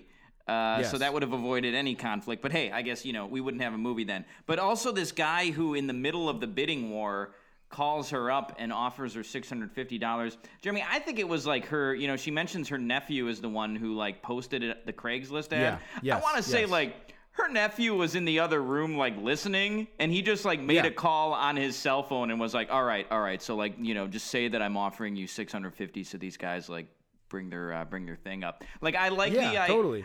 Shill bid. I like the idea of like this like old like lady character being kind of like a grifter and just like basically fucking with these guys. And later on you will find out that she absolutely did. Like she completely ripped these guys off. But that, you know, we're getting ahead of ourselves. But yeah. Right. Yeah. Let's say that. But like I have a note here that says this lady is pissing me off already. And like, yeah, like, I mean, like, yeah, like, you know, I don't know, like, the lady seems pretty fucking cutthroat, and like, I think this lady is at least I think she's based on a real person too, which we can talk about later. So like, I don't know, but this lady, yeah, is a total asshole. But yeah, like, so they buy the bat. And then they don't trust the other person to hold it, so they ask the lady to hold on to it, and they like leave, and like, so like, yeah, they were like saying like, oh, well, you know, like Grant was saying, he was like, again, couldn't be more gentlemanly about it. He's like, you know, we'll find a way to figure that we'll find a way to work this out. It's like, why don't you just back off? Like, I feel this is another thing, is like, it seemed like there was a lot of places where Grant should have just backed off and let the guy have the bat. Because clearly he wanted it more than Grant, I feel. Yeah, and if Grant is actually like a memorabilia dealer, he probably knows that this Norman Cash autographed baseball bat isn't worth a whole hell of a lot. What were you thinking? What were you thinking it would have been worth, Jeremy? $100 maybe. Okay. I mean, in reality, that's the whole thing though, because like we're living in a world where like Norm Cash is like Babe Ruth. So Right. I guess it is like, I guess $600. If you think about a Babe Ruth bat, $600 is like, nothing. Right. But I didn't really know how they were portraying it, and it's never really clear. And maybe they're kind of banking on two anal assholes like us not watching it and picking it apart. Like the random person doesn't know if Norm Cash is real or great or mediocre or fringe Hall of Fame. And so I guess, there's that whole thing. And I admit that like we're the wrong people to show something like that too, because we're like, actually Norm Cash was, it's like, he's probably $100 worth, like not $650. And like, but anyway, It's like you said though, Jeremy. It was like with the Bill Ripken fuckface card. Like we did it too for our pilot. So I'm willing to. Yeah, we're definitely willing to forgive and forget on that one. But so I think the fuckface card is a little cooler than Norm Cash, but that's just me. But yeah, for sure. But I guess the real point of this scene is that after they buy the bat from the lady says, well, why don't you play baseball against each other? So they decide. Yes, yeah. They decide to challenge each other to a baseball game. So the next scene we have after they part ways from the lady's house is that they get back together again at some weird undisclosed location. Yes, yeah, it's almost like a mob meetup or something, is. like a warehouse or like by the docks or something. Yeah. It's like why didn't one of these guys just go over to the other guy's house? Why did they have to meet in some weird area? So that was weird. Totally. And then they each have a guy with them. Grant has Teague with him. Yep. And Roy has one of his the comic relief schlub friends Clark. with him. What's his name, Jeremy? Clark is his name. Clark. Okay, I like this guy, Clark. Yeah. Clark was a character. Definitely one of my favorite characters. Definitely good comic relief. And Clark is all in on playing baseball. It almost seems like kind of a lonely guy. He's like, oh man, thanks so much for inviting me. Like I'm so excited. Yeah. Which is kind of sad. But Clark is all in on this game. He kind of starts a rivalry with Teague a little bit. Like they kind of start trash talking. Yeah, they kind of start giving each other a little shit, and then it's Clark's idea to have it be 7-on-7, and it's also Clark's idea to get a third party to hold the bat, I think, and also have that person be the umpire. I think that was Clark's idea as well. Okay. So they have this meeting where they decide to play. They decide it's going to be 7-on-7. They discuss the rules of what the game is going to be, and then they decide that there's going to be an umpire. But yeah, my big takeaway from this scene is that it's held like a mob meeting, which I'm not sure if that was for comedy or just this type of scene should take place in this kind of area. I don't know. I liked it though. I thought it was funny. Yeah. It was good. I was just saying like from a writing standpoint, like having that lackey character, that second guy, is really fun to work with. Like you can funnel a lot of jokes through that character, and they can be goofy, and they can say the dumb stuff that your main character maybe shouldn't say or something if you want to give them credibility. So that's always a fun thing, and they had two to work with, and honestly they kind of use that for a lot of the other guys on the teams as well. I was gonna say really quick too, just about the whole thing about deciding to play the baseball game, that happened very early on in the movie. We were it was 15 minutes into the movie, I feel. It was. Where this is kind of the stakes were laid out or raised, and laid out there. So there was still a lot of film left to go, at that point. Yeah, it does get right to the point, and we'll get to this in a moment, but even the first version of the baseball game is played a half hour into the hour and a half movie. So I was like, this is interesting. It's kind of getting right to the point here, which is nice. So after they leave the mob meeting, they go home to their respective SOs again. Grant and Roy do, and Roy's wife is super excited for him. You would think a normal wife would be you just spent $300 on an old bat you don't even own, and now you're gonna play baseball on Saturday. We need to buy a new washer and dryer on Saturday. You wasted all the money for that, and we have an important errand to run. You're gonna fucking play baseball. But like, you know, she's super excited about it. She's like, "Oh, this is so great for you. I'm so glad you're doing it." No, my note, Jack, is wife is very supportive. Yes, yeah, Yeah. And I guess we find out why she's so supportive later. But like, Sure. you know, it's like Jesus, man. Like she has no problem with this guy just like, you know, sneaking off in the middle of the night to meet his friends to like challenge each other to a baseball game, and like the fact that he's going to Yep. spend all day like playing a baseball game, and he just blew $300 on a bat he doesn't own. She's got no problem with any of it. She thinks it's great. Yeah. And even before that, like there's a scene where he tells her about how it went when he went to go buy the bat. And I had a note saying like if the wife was on his case about spending money, I definitely wouldn't be telling her about that whole debacle with the bat and the fucking $600 and whatever. Turns out that wasn't, again, the money was never really a concern, I don't think.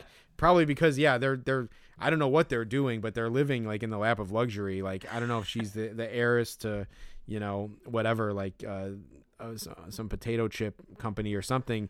But yeah, like it was never about the money really, you know, as we find out. But yeah, like, yeah, definitely just an outpouring of support for both of these guys from their significant others. But yeah, so that happens.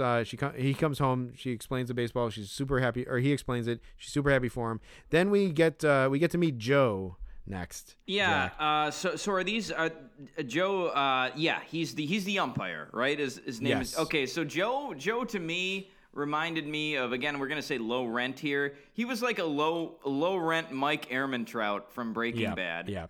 Totally. Is that what you Yeah, got like, as well from that? Yeah, definitely. Like, yeah, he's got like that kind of like tough guy look, but old guy for sure. I was wondering if somehow the Joe was a nod to Joe Madden, because he's kind of goofy a little bit, but like he's yeah, definitely like a baseball version, a suburban baseball version of Mike Ehrmantraut. Yeah. Yeah, like if this movie had been bigger budget and it had been made with stars, I could see what's that guy's name? What's that actor's name? Ooh, isn't it like just Mike? No, what the hell's his name? It's just totally escaping me right now. But, at any rate, I'll look it up here. But yeah, I could totally see him, you know, playing that role. And Jonathan Banks. Jonathan Banks, right? Yeah, I knew it was some kind of unremarkable name, and that Yeah, I'll say yeah. this: that actor does not look like a Jonathan Banks. No. It does not look like what his name should be. But anyway, so yeah, they meet this guy. He's kind of goofy, and one thing I like about this dude is that he's all about the money. He's like, you know, they talk about what the rules are gonna be, and he's like, all right, so where's my money? Yeah. Yeah, and he's like, yeah, I got no problem holding the bat or whatever. And then they even say like, so they give him, he's like, I'll take half now, or like they're like, we'll give you half now and then half afterwards. He's like, yeah, okay, and like. And then he just like walks. He like yells at them. He's like, "I wish you guys would have told me that parking was so bad around here. Like I had to walk 3 blocks." And which was kind of just like a throwaway kind of like line, basically. And so they just give him it's like, so this is another random meeting thing, but it looks like they're meeting him. Oh yeah, I guess because they had to go pick up the bat from the old lady and then give it to Joe. So they met at the old lady's house. But so they give the bat to Joe. Joe like leaves with the bat and like $300, whatever. Or no, they actually don't say how much money it was. But Yeah, but he leaves. they're paying a hell of a lot of money for this bat. You know, they're paying they're paying that guy, and then they're paying for the bat itself, and then they're paying this guy. I don't think they do say how much money they're paying him. No, it looked like they gave him a 20. So I'm thinking maybe they both gave him a 20. Because they also make a point of not saying how much it was, because Grant says to Roy, he's like, "Do you got the money? Do you have the money that I asked you to bring?" And then they show an insert of them slapping some money into his palm, and it looked like a 20. So I assume they both gave him like $20 or something. Anyway, but then Joe like leaves, and I was like, they did establish Joe as kind of like a eccentric, but I feel like they missed more chances to make him like a true goofball. Yeah, so Joe leaves, whatever, and then they're like, you know, I guess they're like, all right, well, you know, the game will happen, whatever. Roy does have a funny line. He just says, like, I don't like any of this, which is kind of funny. I thought that was, like, a funny line. It's like, finally someone was like, it definitely, like, it was definitely like pleading for someone to comment on just the storyline, because it's a stretch, but it's also you have to write a plot, a movie, whatever. I get it. So like, but it was just begging for someone to like say like, what are we doing? We're two grown men here. Like, we're gonna play a baseball game. Like, no one ever really says that. No. Like, yeah. So right around this time, also, Jeremy, we meet Teague's bros. So these are the guys that are going to be playing on the team with Grant. So they're the younger guys. So there's a scene where they're all drinking beer together, like Teague, his two friends, Grant, and the wife. What was the wife's name, or the fiance?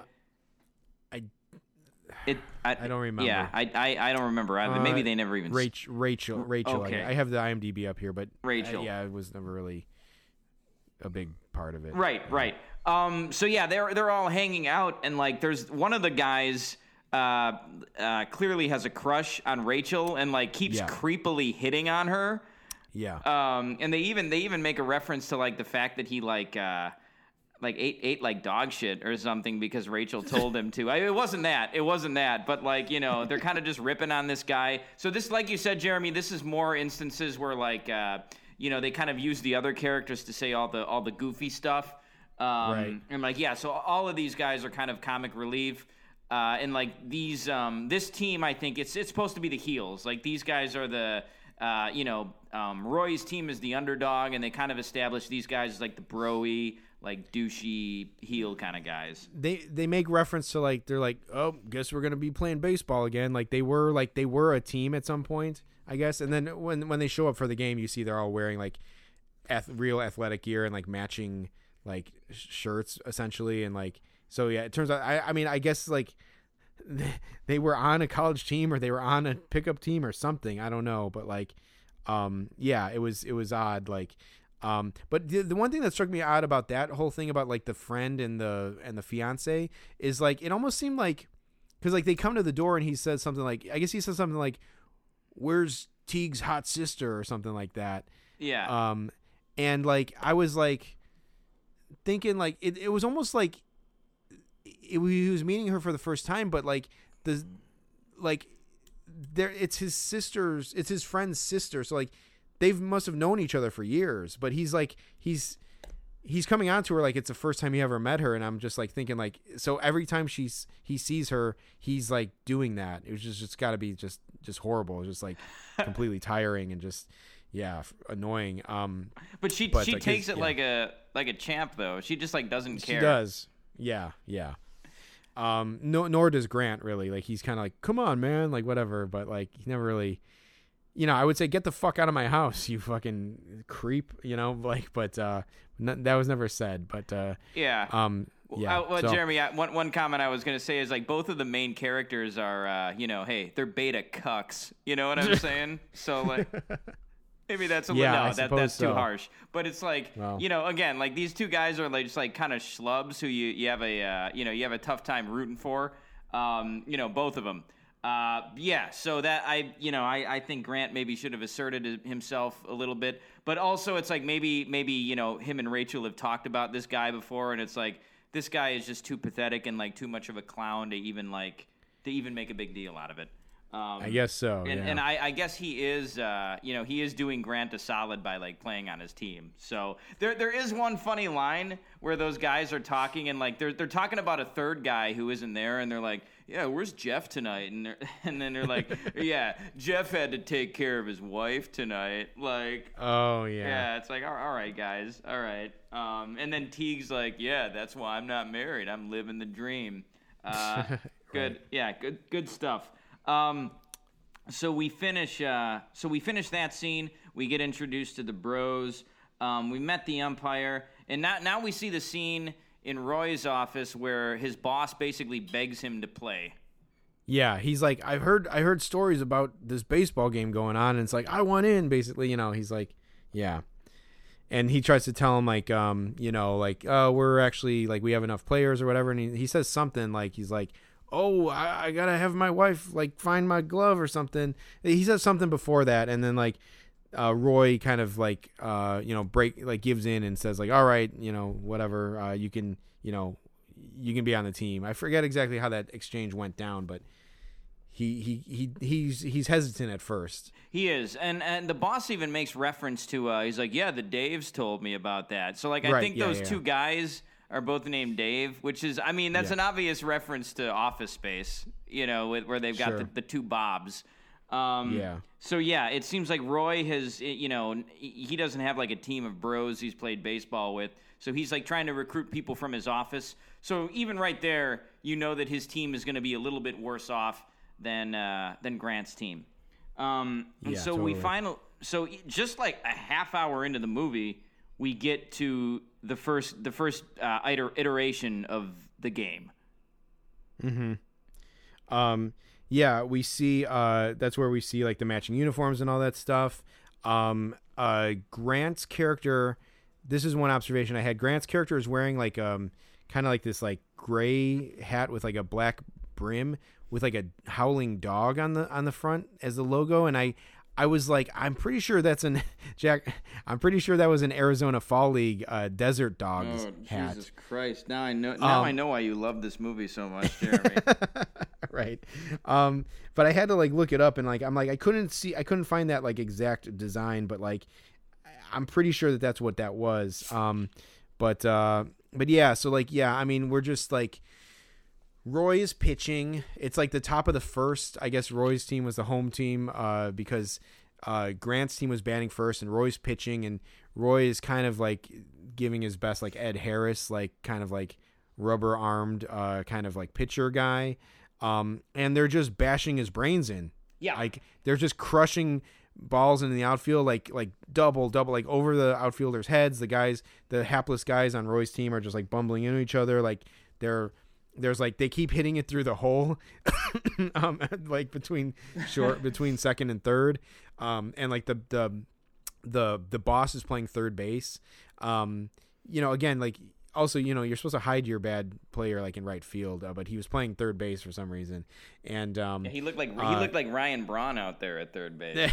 Yeah, exactly. Yeah, couldn't bend over at all, and they're just getting their brains bashed in, and it's the top of the first inning. Like I think they said it was 9. They scored 9 runs in the top of the first. Yeah, it was like that Carlos Rodon outing we saw like 5 or 6 years ago. Where they pulled him in the first inning. Yeah, exactly. I actually think Grant strikes out as one of the outs of the top of the first. But which is like, why would you even write that in? Like you got all these guys bashing like Roy's head in like as a pitcher, and like they let this guy strike out. So I don't know. Like it seemed I like that. Oh, go ahead. Oh yeah, I was gonna say I like that Grant kind of sucks at baseball. Like that's like part of his character. Like you always see him like making out. Maybe not so much in the second game that they end up playing, which we'll get to a little later. But yeah, like they kind of imply that like he's like the worst player on the team. Yeah, I think that's fair. I mean, they don't make him like completely hapless. Like he makes like a couple plays, but yeah, I guess comparatively he's probably like the worst guy on the team. But yeah, I mean, so they're like bashing his brains in, like it's like 9-0, and but still like it's like it still wasn't that bad. Like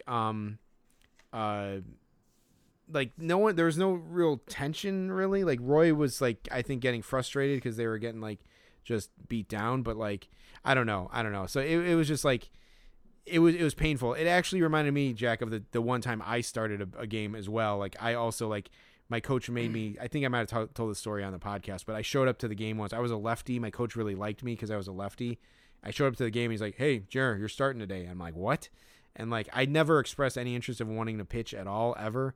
And he started me, and like I went out there, and I just like I don't think I ever gave up. Like I have an infinity ERA because I don't think I ever got an out, but I gave up like 6 runs or something. And he finally came and pulled me. But yeah, like just a drubbing there in the top of the first. I'll say this, Jeremy. I was thinking of this when I was watching this movie, and especially when I was during the game scenes. We played baseball at your bachelor party, And hey, man, like when a bunch of dudes like in their 30s like get together and play play baseball for the first time in years, A, it's ugly, and B, it's really hard, man. Like baseball is hard. Like if you don't play it at all. So I mean, I can only imagine like how sore these dudes were after that game. Like I remember like. We played at your bachelor party for probably about 2 hours, hour and a half, 2 hours. And I think we were all ready to be done when we were done. Yeah. Like it was super fun, but at the end of it, like we were all pretty freaking tired, man. That was hard. Yeah. And it's dangerous too. I mean, like I like hit my friend Scott in the leg, gave him like this like grotesque like blood bruise on his like leg. I think Scott hit a comebacker and hit Mark Bubblebath in the back, who like was okay. He actually somehow was okay from that. I was pitching to you, and I was just afraid. This is after the injuries. I was just afraid. I'm like, Jack, just please don't hit me. Like, and like I was like, I would like throw the ball and then like put the glove over my face basically because like I just didn't want to get hit, like especially like 2 weeks out from my wedding. Well, and I was afraid that I was going to hit a comebacker and hit you. Like I didn't want that to happen either. And I'll say this: I don't think in all my little league days I ever faced a lefty. So like that was like the first time I ever faced a lefty, it fucked with me, dude. Jesus Christ, it was like I was facing Chris Sale up there or something. God damn. Yeah, totally. That's funny, man. Yeah. Yeah, for sure. Real quick, Jack. A couple observations I forgot about before the first inning even starts. They try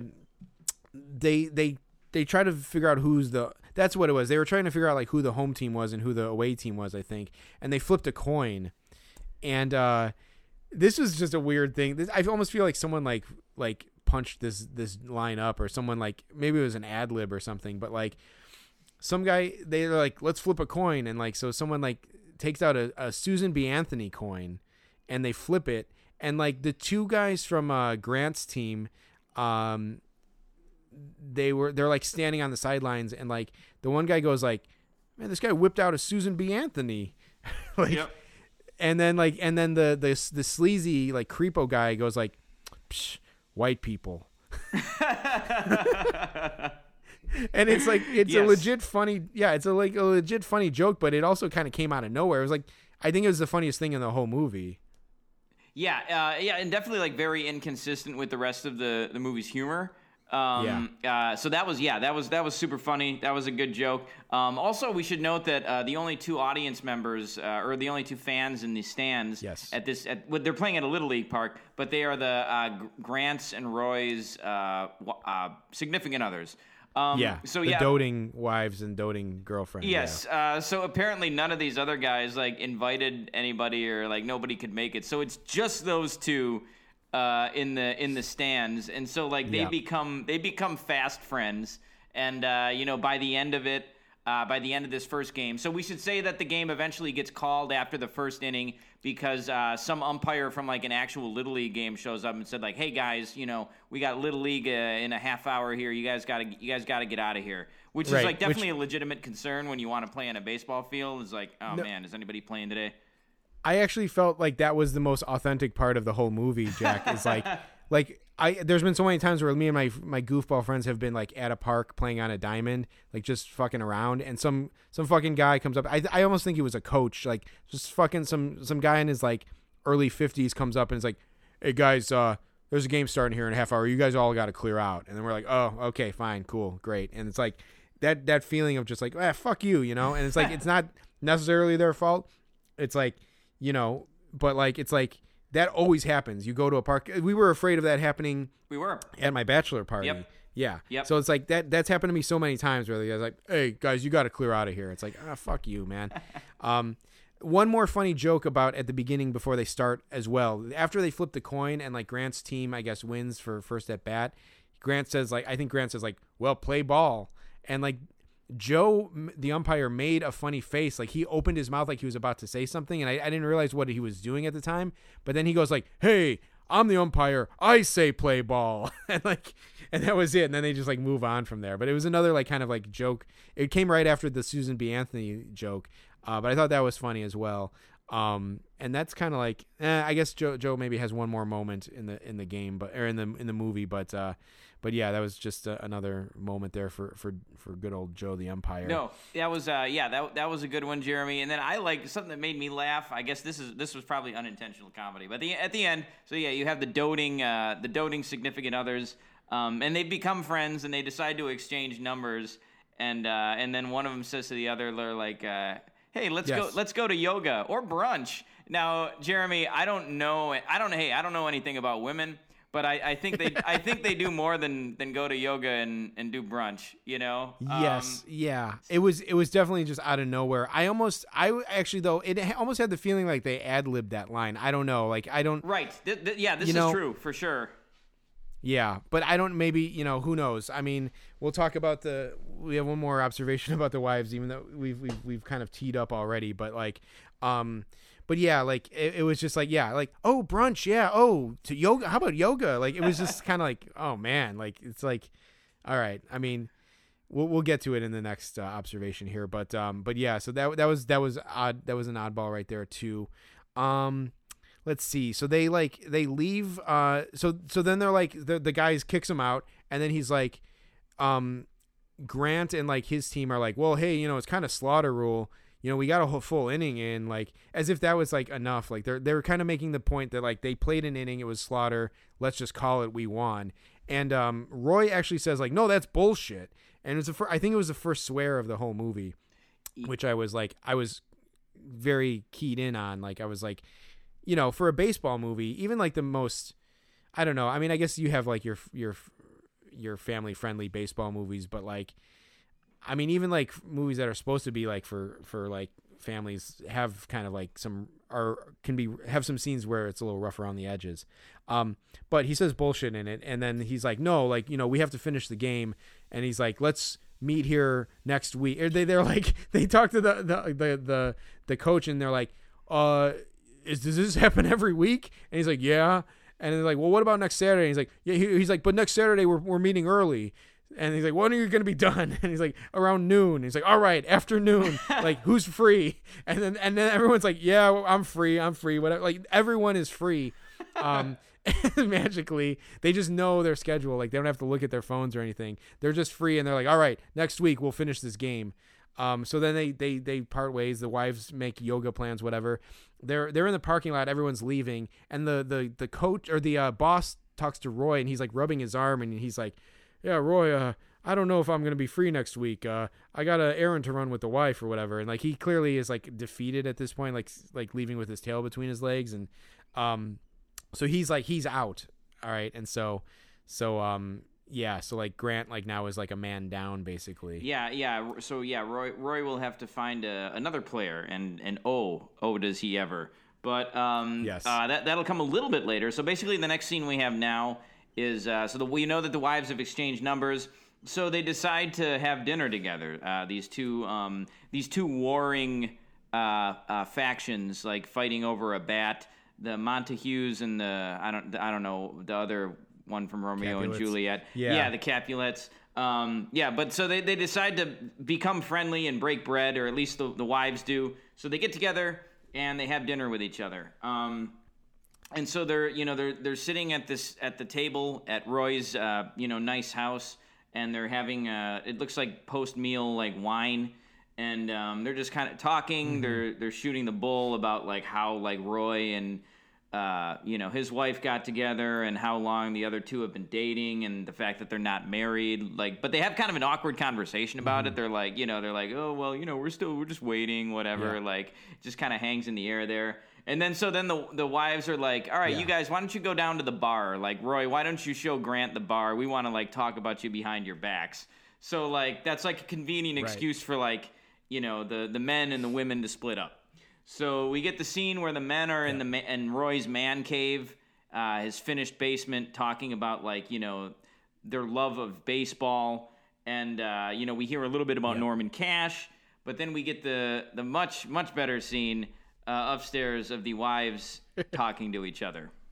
Yeah, Jack, and so this is where the character arc, I would say, of the wives comes like full circle here, where like So in filmmaking, there's a thing called the Bechdel test. So I'm a teacher. I'm a film teacher.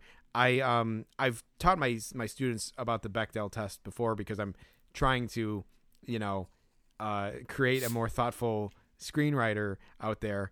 But basically, the Bechdel test, it was named after like an illustrator, like a cartoonist or graphic novelist, a female graphic novelist, who like made the observation that like in most movies, when there's two female characters on screen, like most of the time they're like talking about a man.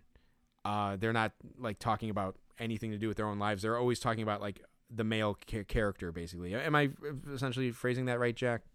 To your understanding? Yes. Yeah. You absolutely you are. Yes. Yeah. And so she came up with this thing called the Bechdel test, which is like, does the movie include a scene? Does it pass the Bechdel test? Meaning, does it have a scene where there's two female characters talking and they're not talking about a man? And this movie gets a negative 100 on the Bechdel test because the scene that is them alone. I mean, at least they teed it up and said, we're going to talk about you behind your back as a joke. But that's clear. That's all they did. It's like, I don't know anything about Rachel. I don't know anything about. I don't even know the wife, the other wives. We don't even know their names. But like, no, we don't know what Roy's wife does for a living. No. That's never established. I don't think. No, and I honestly missed that the other one was an attorney. So I don't even think that was really. You blink and you miss that one. Really. Yeah, kind of. Yeah, and so like, so all they're doing is just like.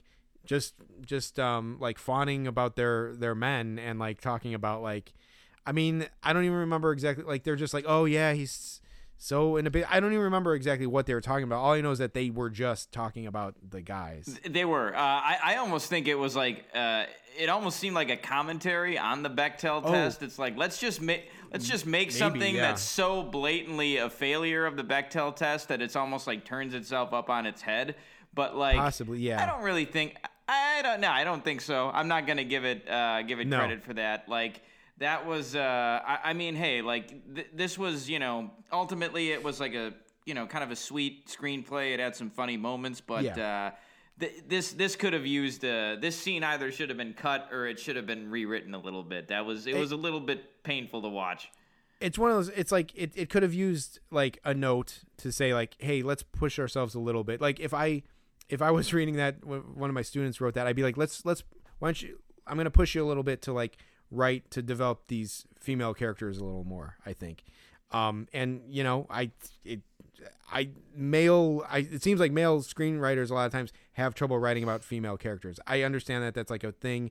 They talk about it on Seinfeld when they're trying to write the pilot, when Jerry and George are trying to write the pilot, they're like, I can't write for a woman. Like, it's a thing that's like acknowledged, but like, yeah, that's one where like we should have pushed it a little further.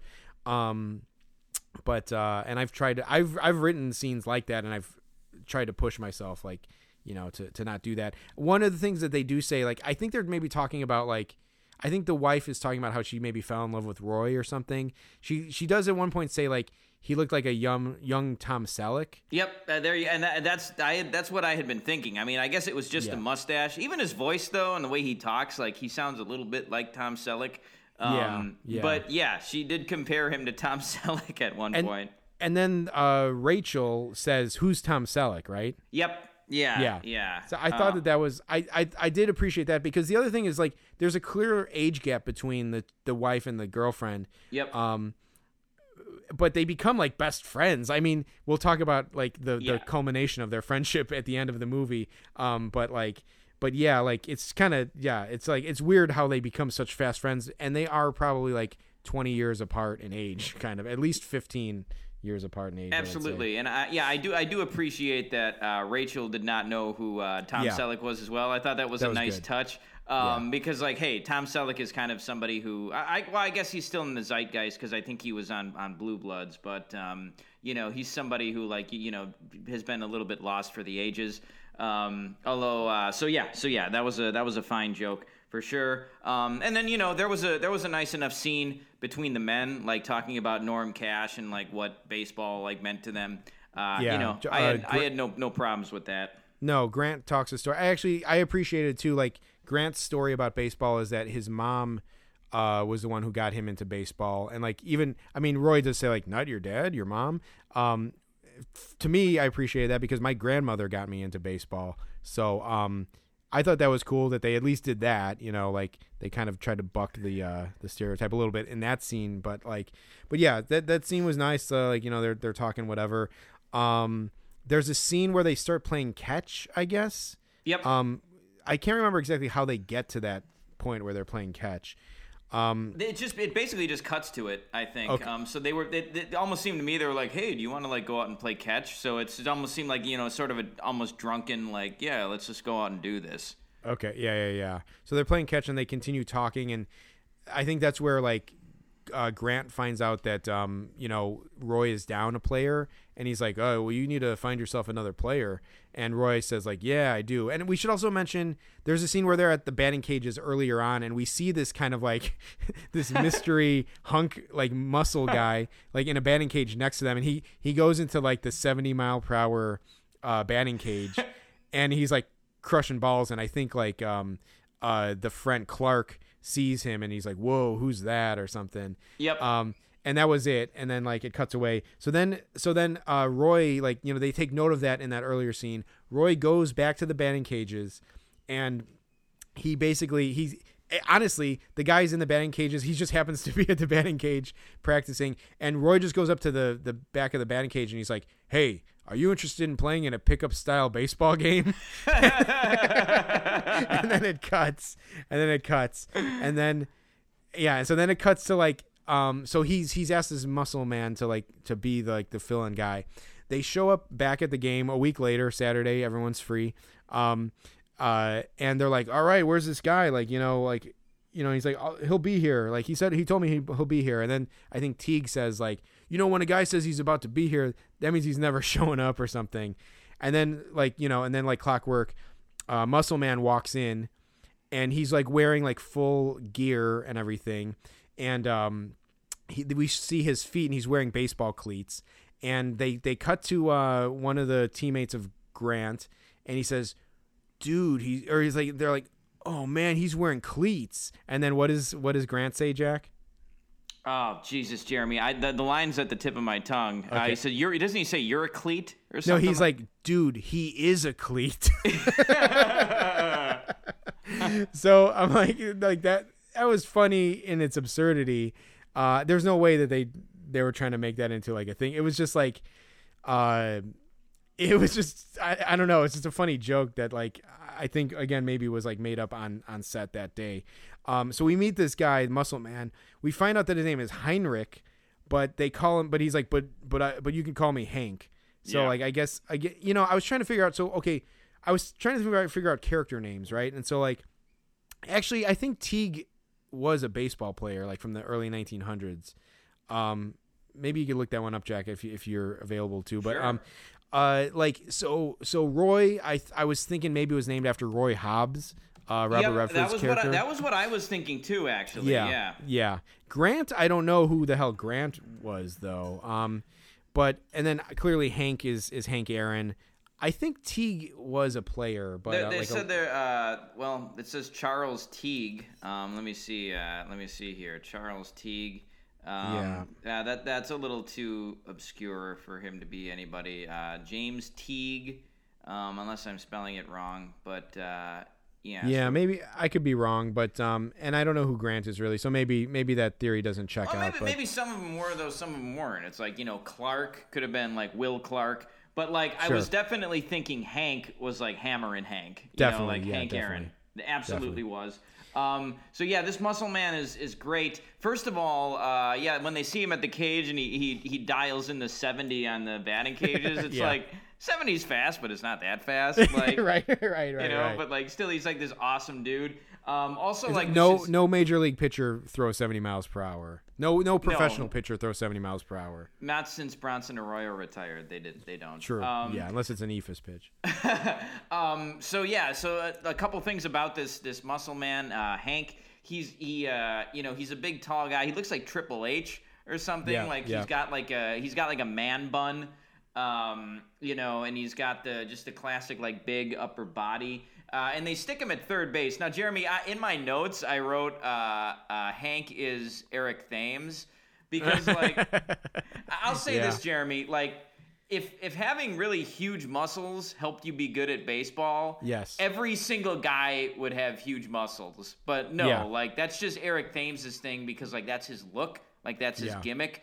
But yeah, like having huge, like big ass muscles like a professional wrestler does not make you a good baseball player or like a good basketball player. You don't see like basketball players just having these like ridiculously huge muscles. I mean, they're ripped, but they're not like, they don't look like action figures, you know? No. Yeah. And not the way this guy was ripped either. Like there's guys who are ripped, like even Mark McGwire, like obviously he was on steroids, but like he was ripped like a strong guy. Like, old Heinrich was ripped like fucking like Tony Little, like that weird like calisthenic or that weird aerobics guy or like Triple H, like he was muscle bound and like he was too muscular to have been good at baseball, like because he wouldn't be able to I don't think he would have like the fast twitch reflex to hit a fastball. Like he was just too muscular, but yeah, so anyway. Yeah, like so it was this funny idea of like it's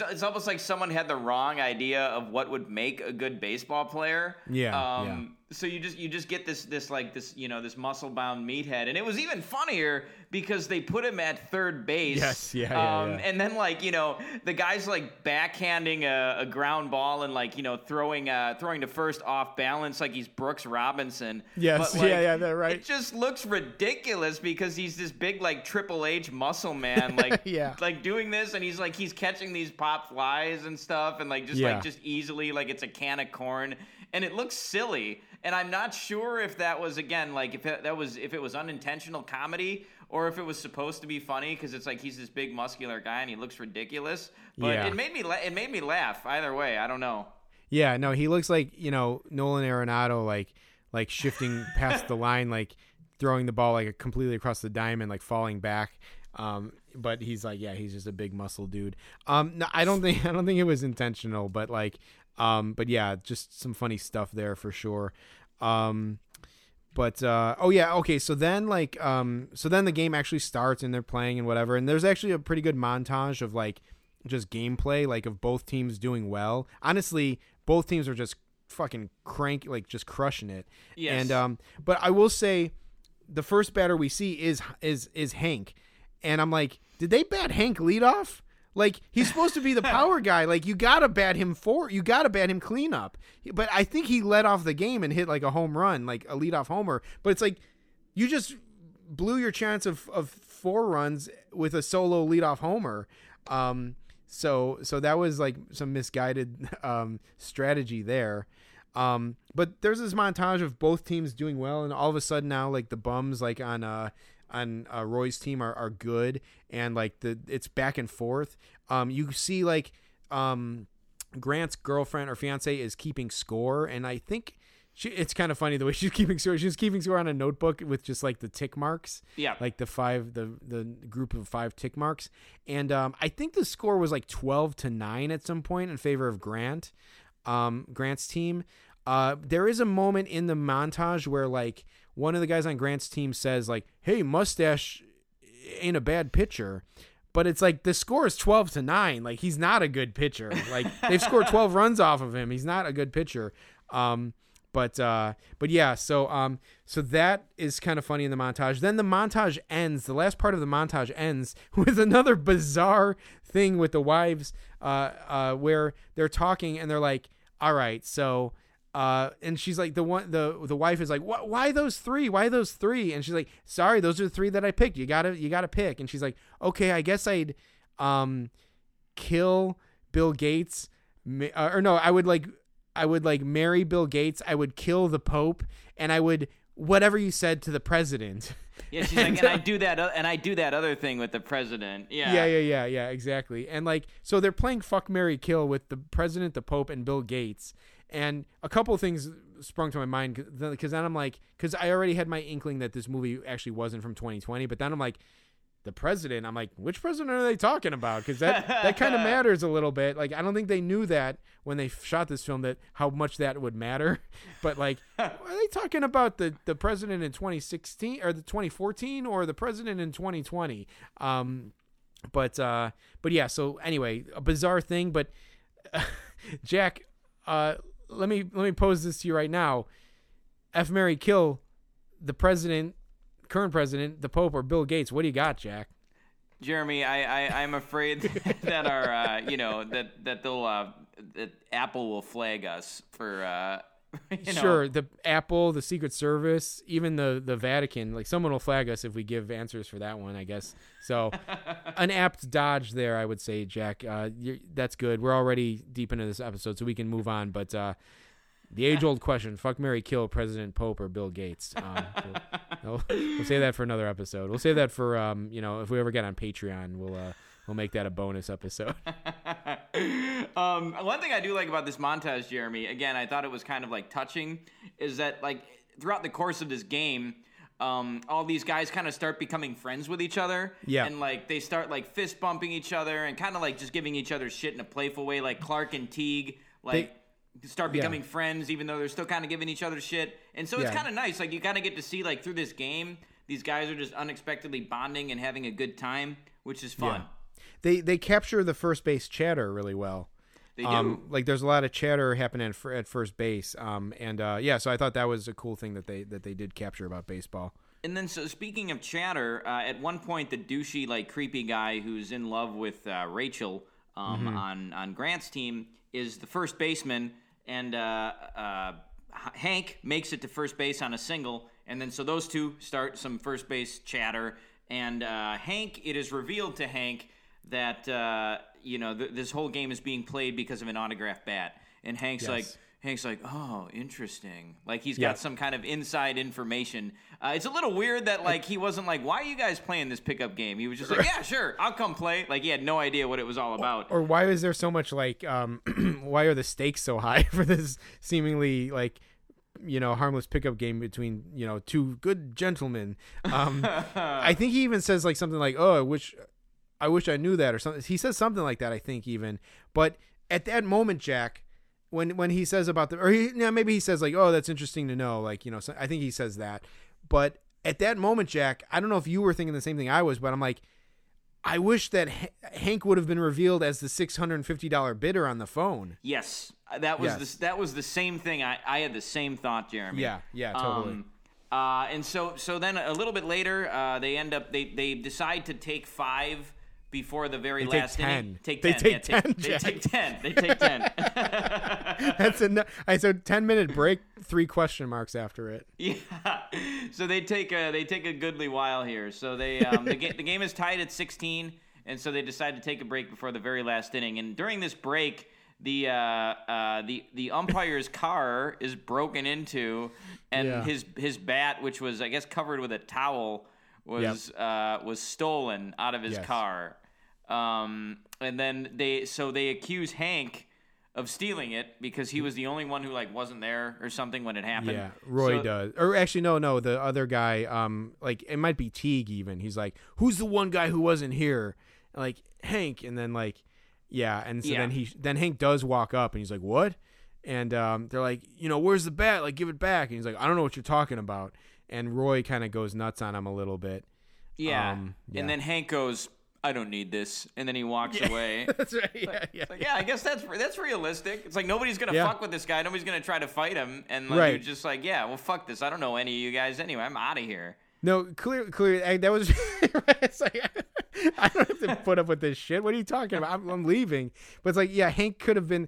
It actually was kind of cool because like Hank is like, it's one of those things where like big guys say this all the time. They're like, like they ask him like, do you ever get, big guys get asked if they get into fights a lot, and they're like, no, because I would kill the guy and I don't want to go to jail. So they like they end up walking away from more fights than they get into. But little guys want to get in fights with big guys. So I was Hank gonna say, Jeremy, like if you're a big guy, it seems like people pick a lot of fights with you. Because they want to knock out the big guy, but like the big guys like have to walk away from fights because they would kill those guys if they actually engaged in fights with them. So I think it was cool that Hank walked away.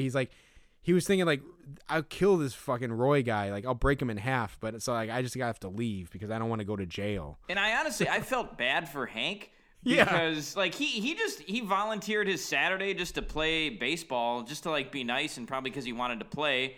And he was down to like play this game with all these guys who were clearly shittier than he was at baseball. And then they go and they just spit in his face by accusing him of stealing.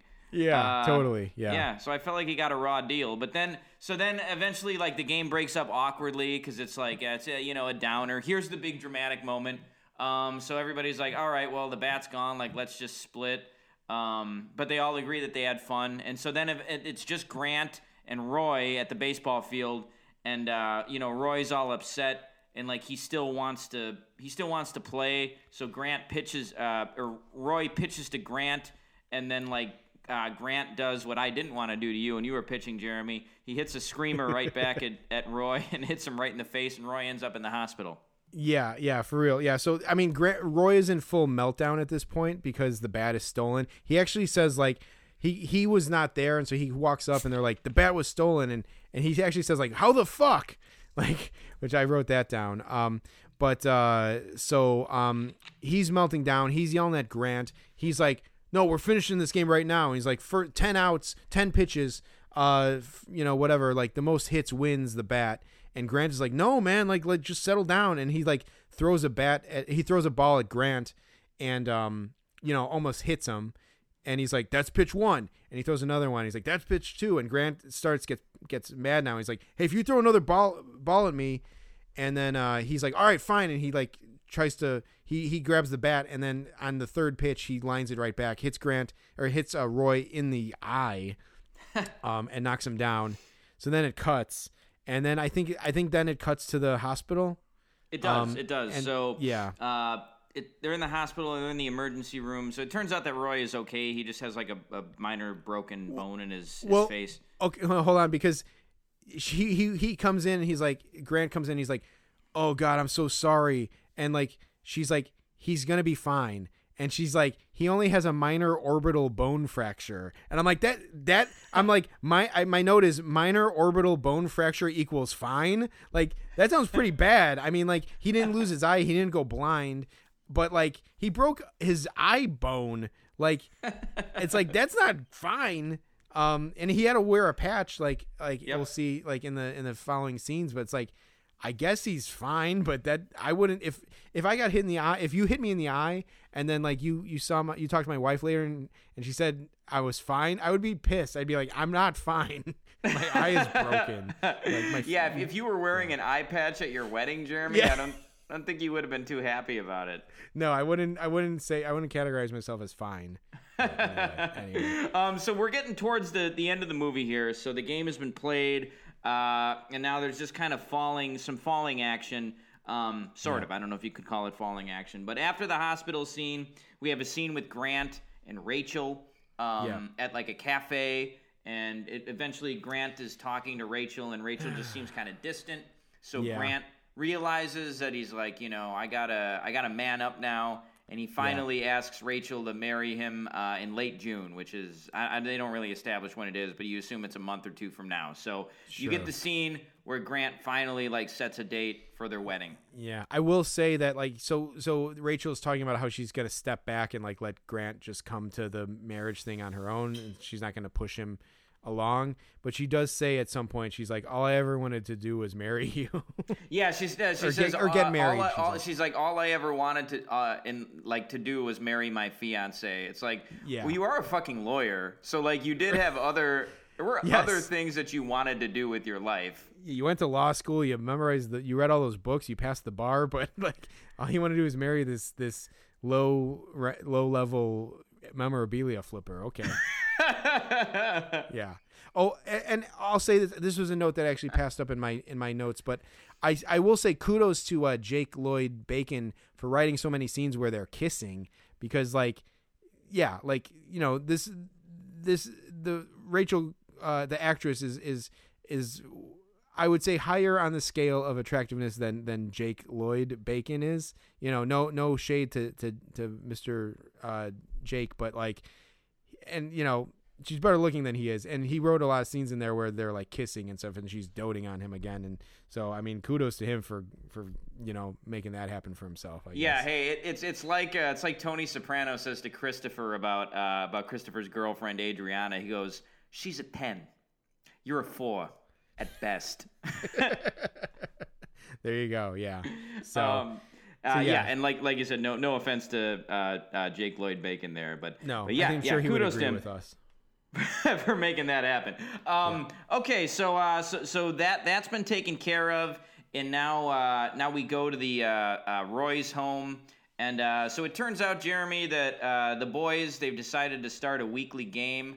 Hank has joined them, and it also turns out so Grant goes to Roy's house to kind of try to make amends and say like, "What's up? You want to play with us?" But they also reveal here that the bat that those two were going after was just a fake autograph. That was like, the autograph on the bat was fake, and it was given away as part of like a giveaway, like a game day giveaway or something like that. Yeah, I read it as like a gas station giveaway or something. Like in Chicago, there was like, I remember like a gas station around here gave away like a Walter Payton mug and like a piece of the AstroTurf from Soldier Field. Sure.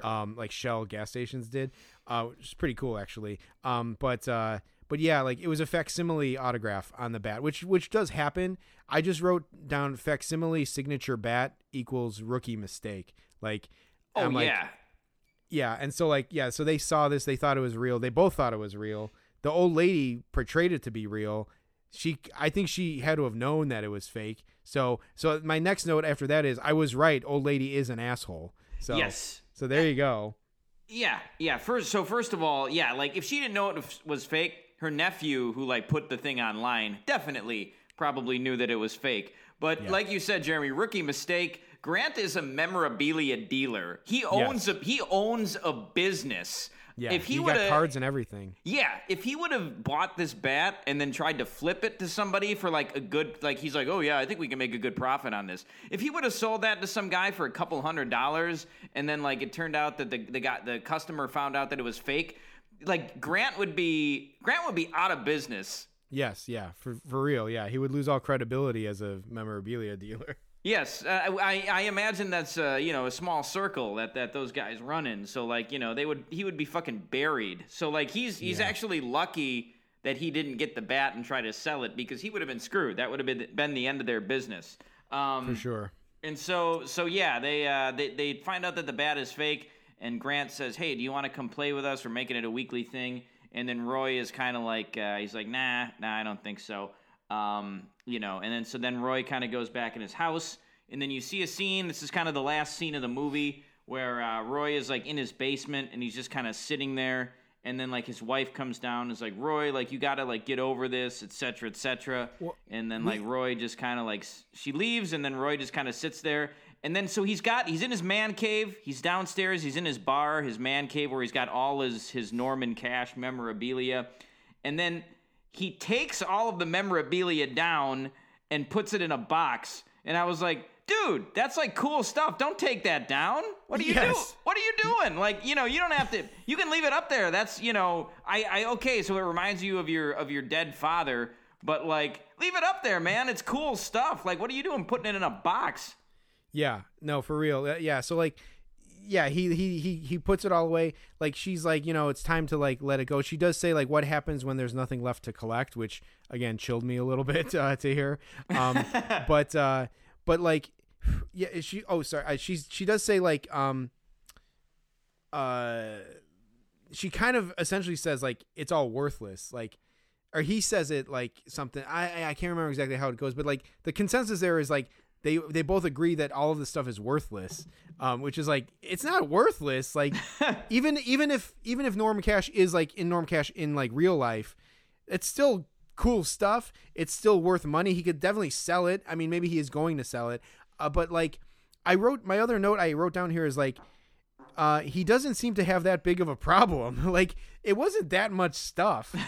And like, man. and it wasn't stuff that he had to put away. It's like, and also like, there was no need for him to like get rid of it. Like, it was symbolic, but like, he could have maybe just stopped. Maybe it's healthier for him to get rid of it and out of sight, out of mind or something. But it's like, yeah, he didn't have that big of a problem. And it seems like he kind of got to the point like emotionally that he needed to. But yeah, so I guess he needed to get rid of it for that. But like, yeah, but like, it was a sad. I felt like the movie told us like the message was don't collect memorabilia, like don't buy stuff that you like because it doesn't mean what you hope it means, or it'll never mean what you hope it does. And it's like, I don't know if that's the message that we want to be sending. Like, it was just like, yeah, it was kind of sad a little bit, like for him to just like kind of ditch all that stuff. So yeah, I don't know. Yeah. So yeah, that was kind of a downer. But the end of the movie though, you see Grant getting a phone call, and I'm sure it's Roy. I mean, it could just be somebody calling about a piece of memorabilia, but we assume that it's Roy that's calling Grant, and like they're gonna be friends going forward. This bat has brought them together. And it's giving both their lives. It's given both their lives a little bit more meaning. So that was the end, and then we got the credits. He was getting a call about a Jim Gantner bat or something, or a Pete Incaviglia bat or something. But yeah. So like, yeah. I mean, and a couple. Yeah. It gets a call, then it cuts to like the game. They're playing. It says a few weeks later they're playing the game, and yeah, like Roy's there, and everyone's cool with each other. Was Hank there too? I can't remember. Yeah, Hank is the one who he actually got Roy another copy of the bat.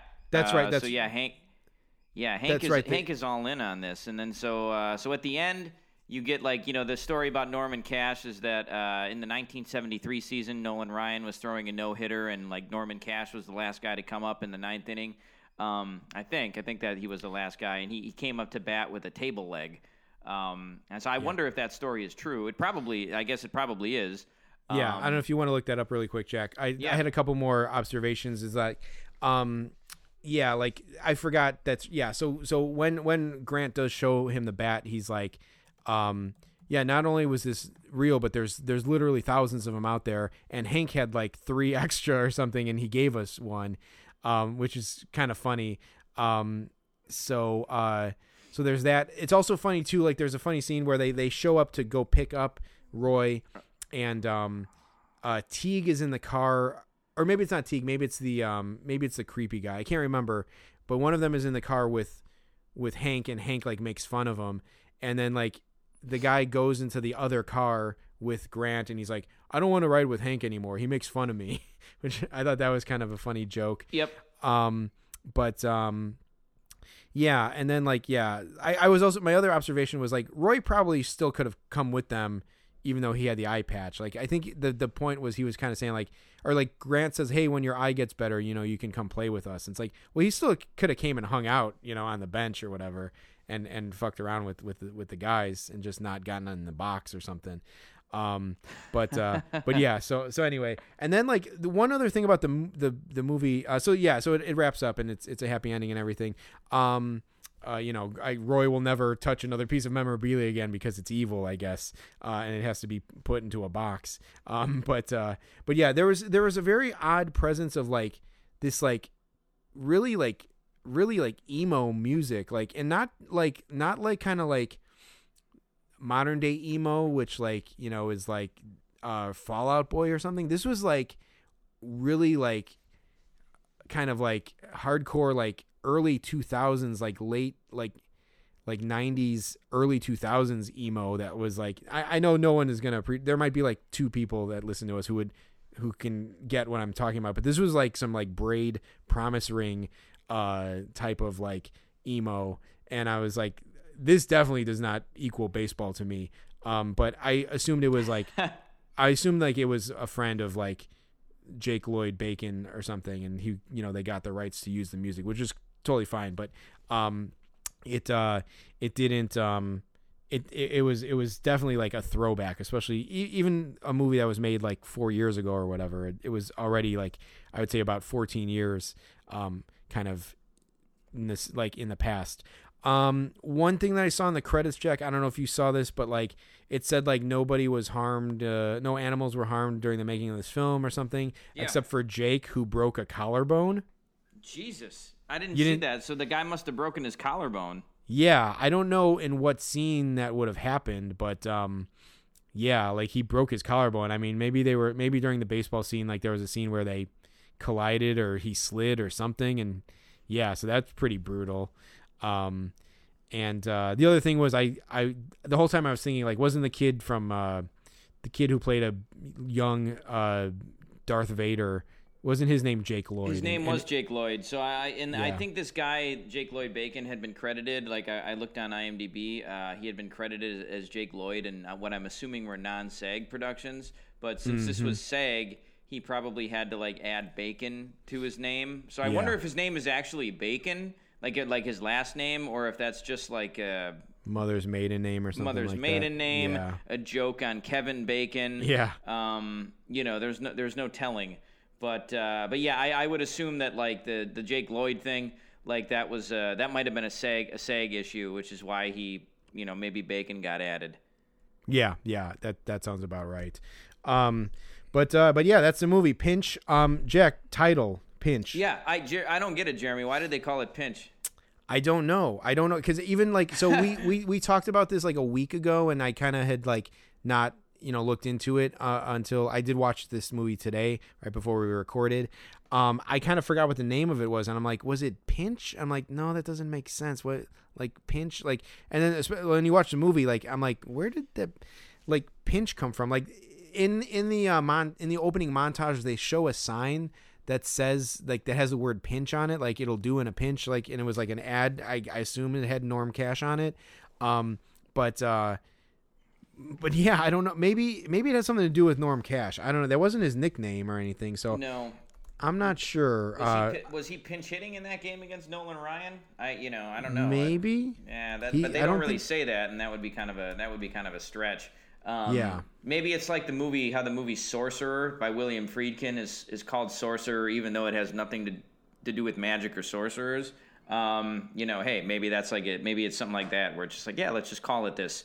But yeah, I was definitely thinking pinch hitter, but that doesn't make sense because the movie isn't really about a pinch hitter at all. So yeah, I don't know, Jeremy. Yeah. I don't know. So I don't really, I can't say I really like the title. I don't know what else they would have called it, but definitely not pinch for sure. No, yeah, that was weird to me. But overall, Jack, I mean, I don't know, like, I think, like, we're number one, we're assholes. So we torch a lot of things. So, there's always the thing, like, showing a baseball movie to like a real baseball freak like us, like, there's going to be things that we kind of like, can point out or something. I mean, overall, I think, like, honestly, I thought the movie was totally fine. Like, it had some good moments. It had some heartfelt moments. I think the storylines weren't too, like, forced or anything. Like the story about like him being tied to the dad. The one thing though, Jack, really quick, is like we overlooked it even now. Like, we didn't really talk about like how the dad died, or about the fact that the dad was dead. Like they do talk about the dad throughout the movie, and like I think that they kind of set it up to be like a reveal at the end that the dad has been dead the whole time, even though like Roy keeps saying like he wants to get the bat so he can show his dad or bring it to his dad, and he says like, my dad's just up the street or whatever, but it turns out he's dead, and like Grant does find that out later on in the movie, but like even in our recap we kind of overlooked it. So that connection there, obviously son, dad, baseball is like, the trilogy, like, Field of Dreams, Our Pilot, like these things, like it's a tale as old as time kind of thing. So like, I think, they do a good job there. I think the fact that they make it about like playing this pickup game is a leap at first, but I guess that they use it as a vehicle to like build like friendship and like talk about like the friendship surrounding baseball basically. So I thought that was like, that I think that the concept was hard to buy in at first, but I guess it was successful ultimately, like in that message. Yeah, and I'll say this, Jeremy. I would agree. I would agree with you about the the thing with fathers and sons. And it was it like you just kind of had to suspend your disbelief, both for like the fact that a Norman Cash baseball bat would be super valuable, but also the fact that these guys are able to get together not one weekend but 2 weekends, having no plan. All of these adults having no plans at all, and they can just play baseball, and it's fine. And none of them are particularly bad at it either. Hey, I wasn't a terrible baseball player, but I did not do well at the plate the day that I faced you. The improvement of Roy's team from week 1 to week 2 was kind of a hard sell, or a hard buy, I would say a little bit. But I even the fact that like they got you calling him Norman Cash Jack is pissing me off, because like again, like I feel like the few times I've heard his name, like it's just Norm Cash, and like they called him Norman Cash a lot. And I'm like, I don't think like he's on Baseball Reference as Norm Cash. Like I don't know, like that part kind of the whole thing surrounding Norman Cash was like it that was odd, because like it didn't need to be a real player. They didn't really. It didn't, and it almost. Yeah. I mean, Jeremy. Without, because I had, this is obviously he's like, John Monefusco or something, where it's like he was maybe kind of like a famous name in the day, but I mean, not being from Detroit, I had never heard of Norman Cash, and he played 17 years in the big leagues. Again, Norman Cash. There you go. Yeah. So Norm Cash. So his estate might be kind of pissed off at this movie. I don't know. But they did do a good job of like picking a relatively obscure baseball player who was good. Was like good enough to make a couple all-star teams and like kind of make a dent in like the overall history of baseball.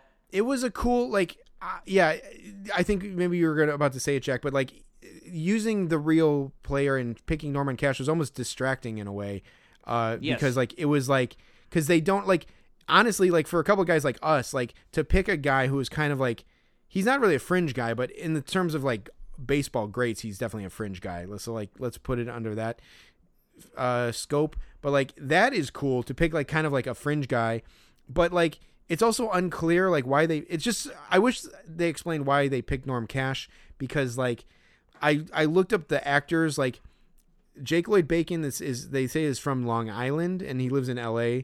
The guy who played Roy is from Wisconsin. And so it's like, I don't think either one of them brought this Norm Cash thing to the table. Like maybe Jake Lloyd Bacon's dad was from Detroit or something, but they don't really talk about that. So like that part is just leaving me with so many questions that it's like, I'm almost like maybe they should have just created like a fake guy or something. Because, either created a fake guy or just made it like Willie Mays or something. Right, exactly. I would have an easier time accepting that like, two dudes would just be willing to pay $600 for Willie Mays autograph bat sight unseen. Than that. So that was definitely a little bit distracting. Also, like you said, a little bit cool because like it's maybe something that we would do.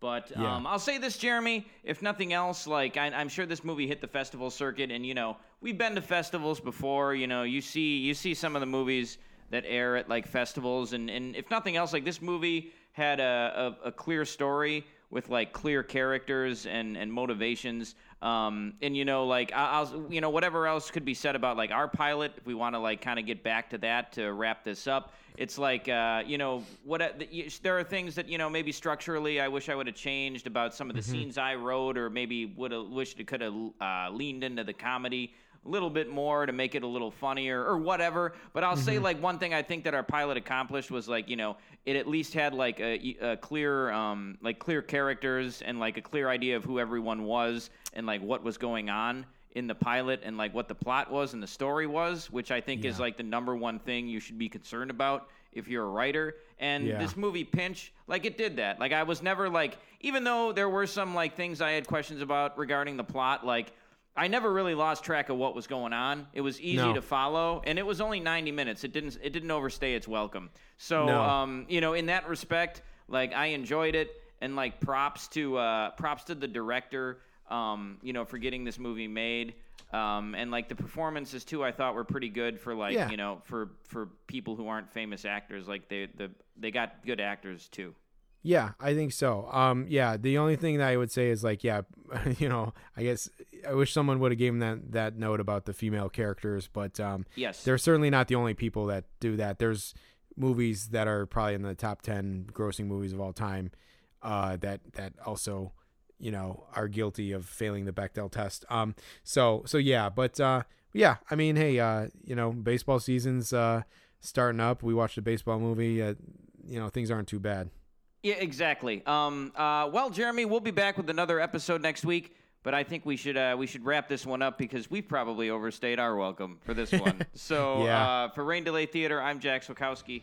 And I'm Jeremy Dionisio. We'll see you next week.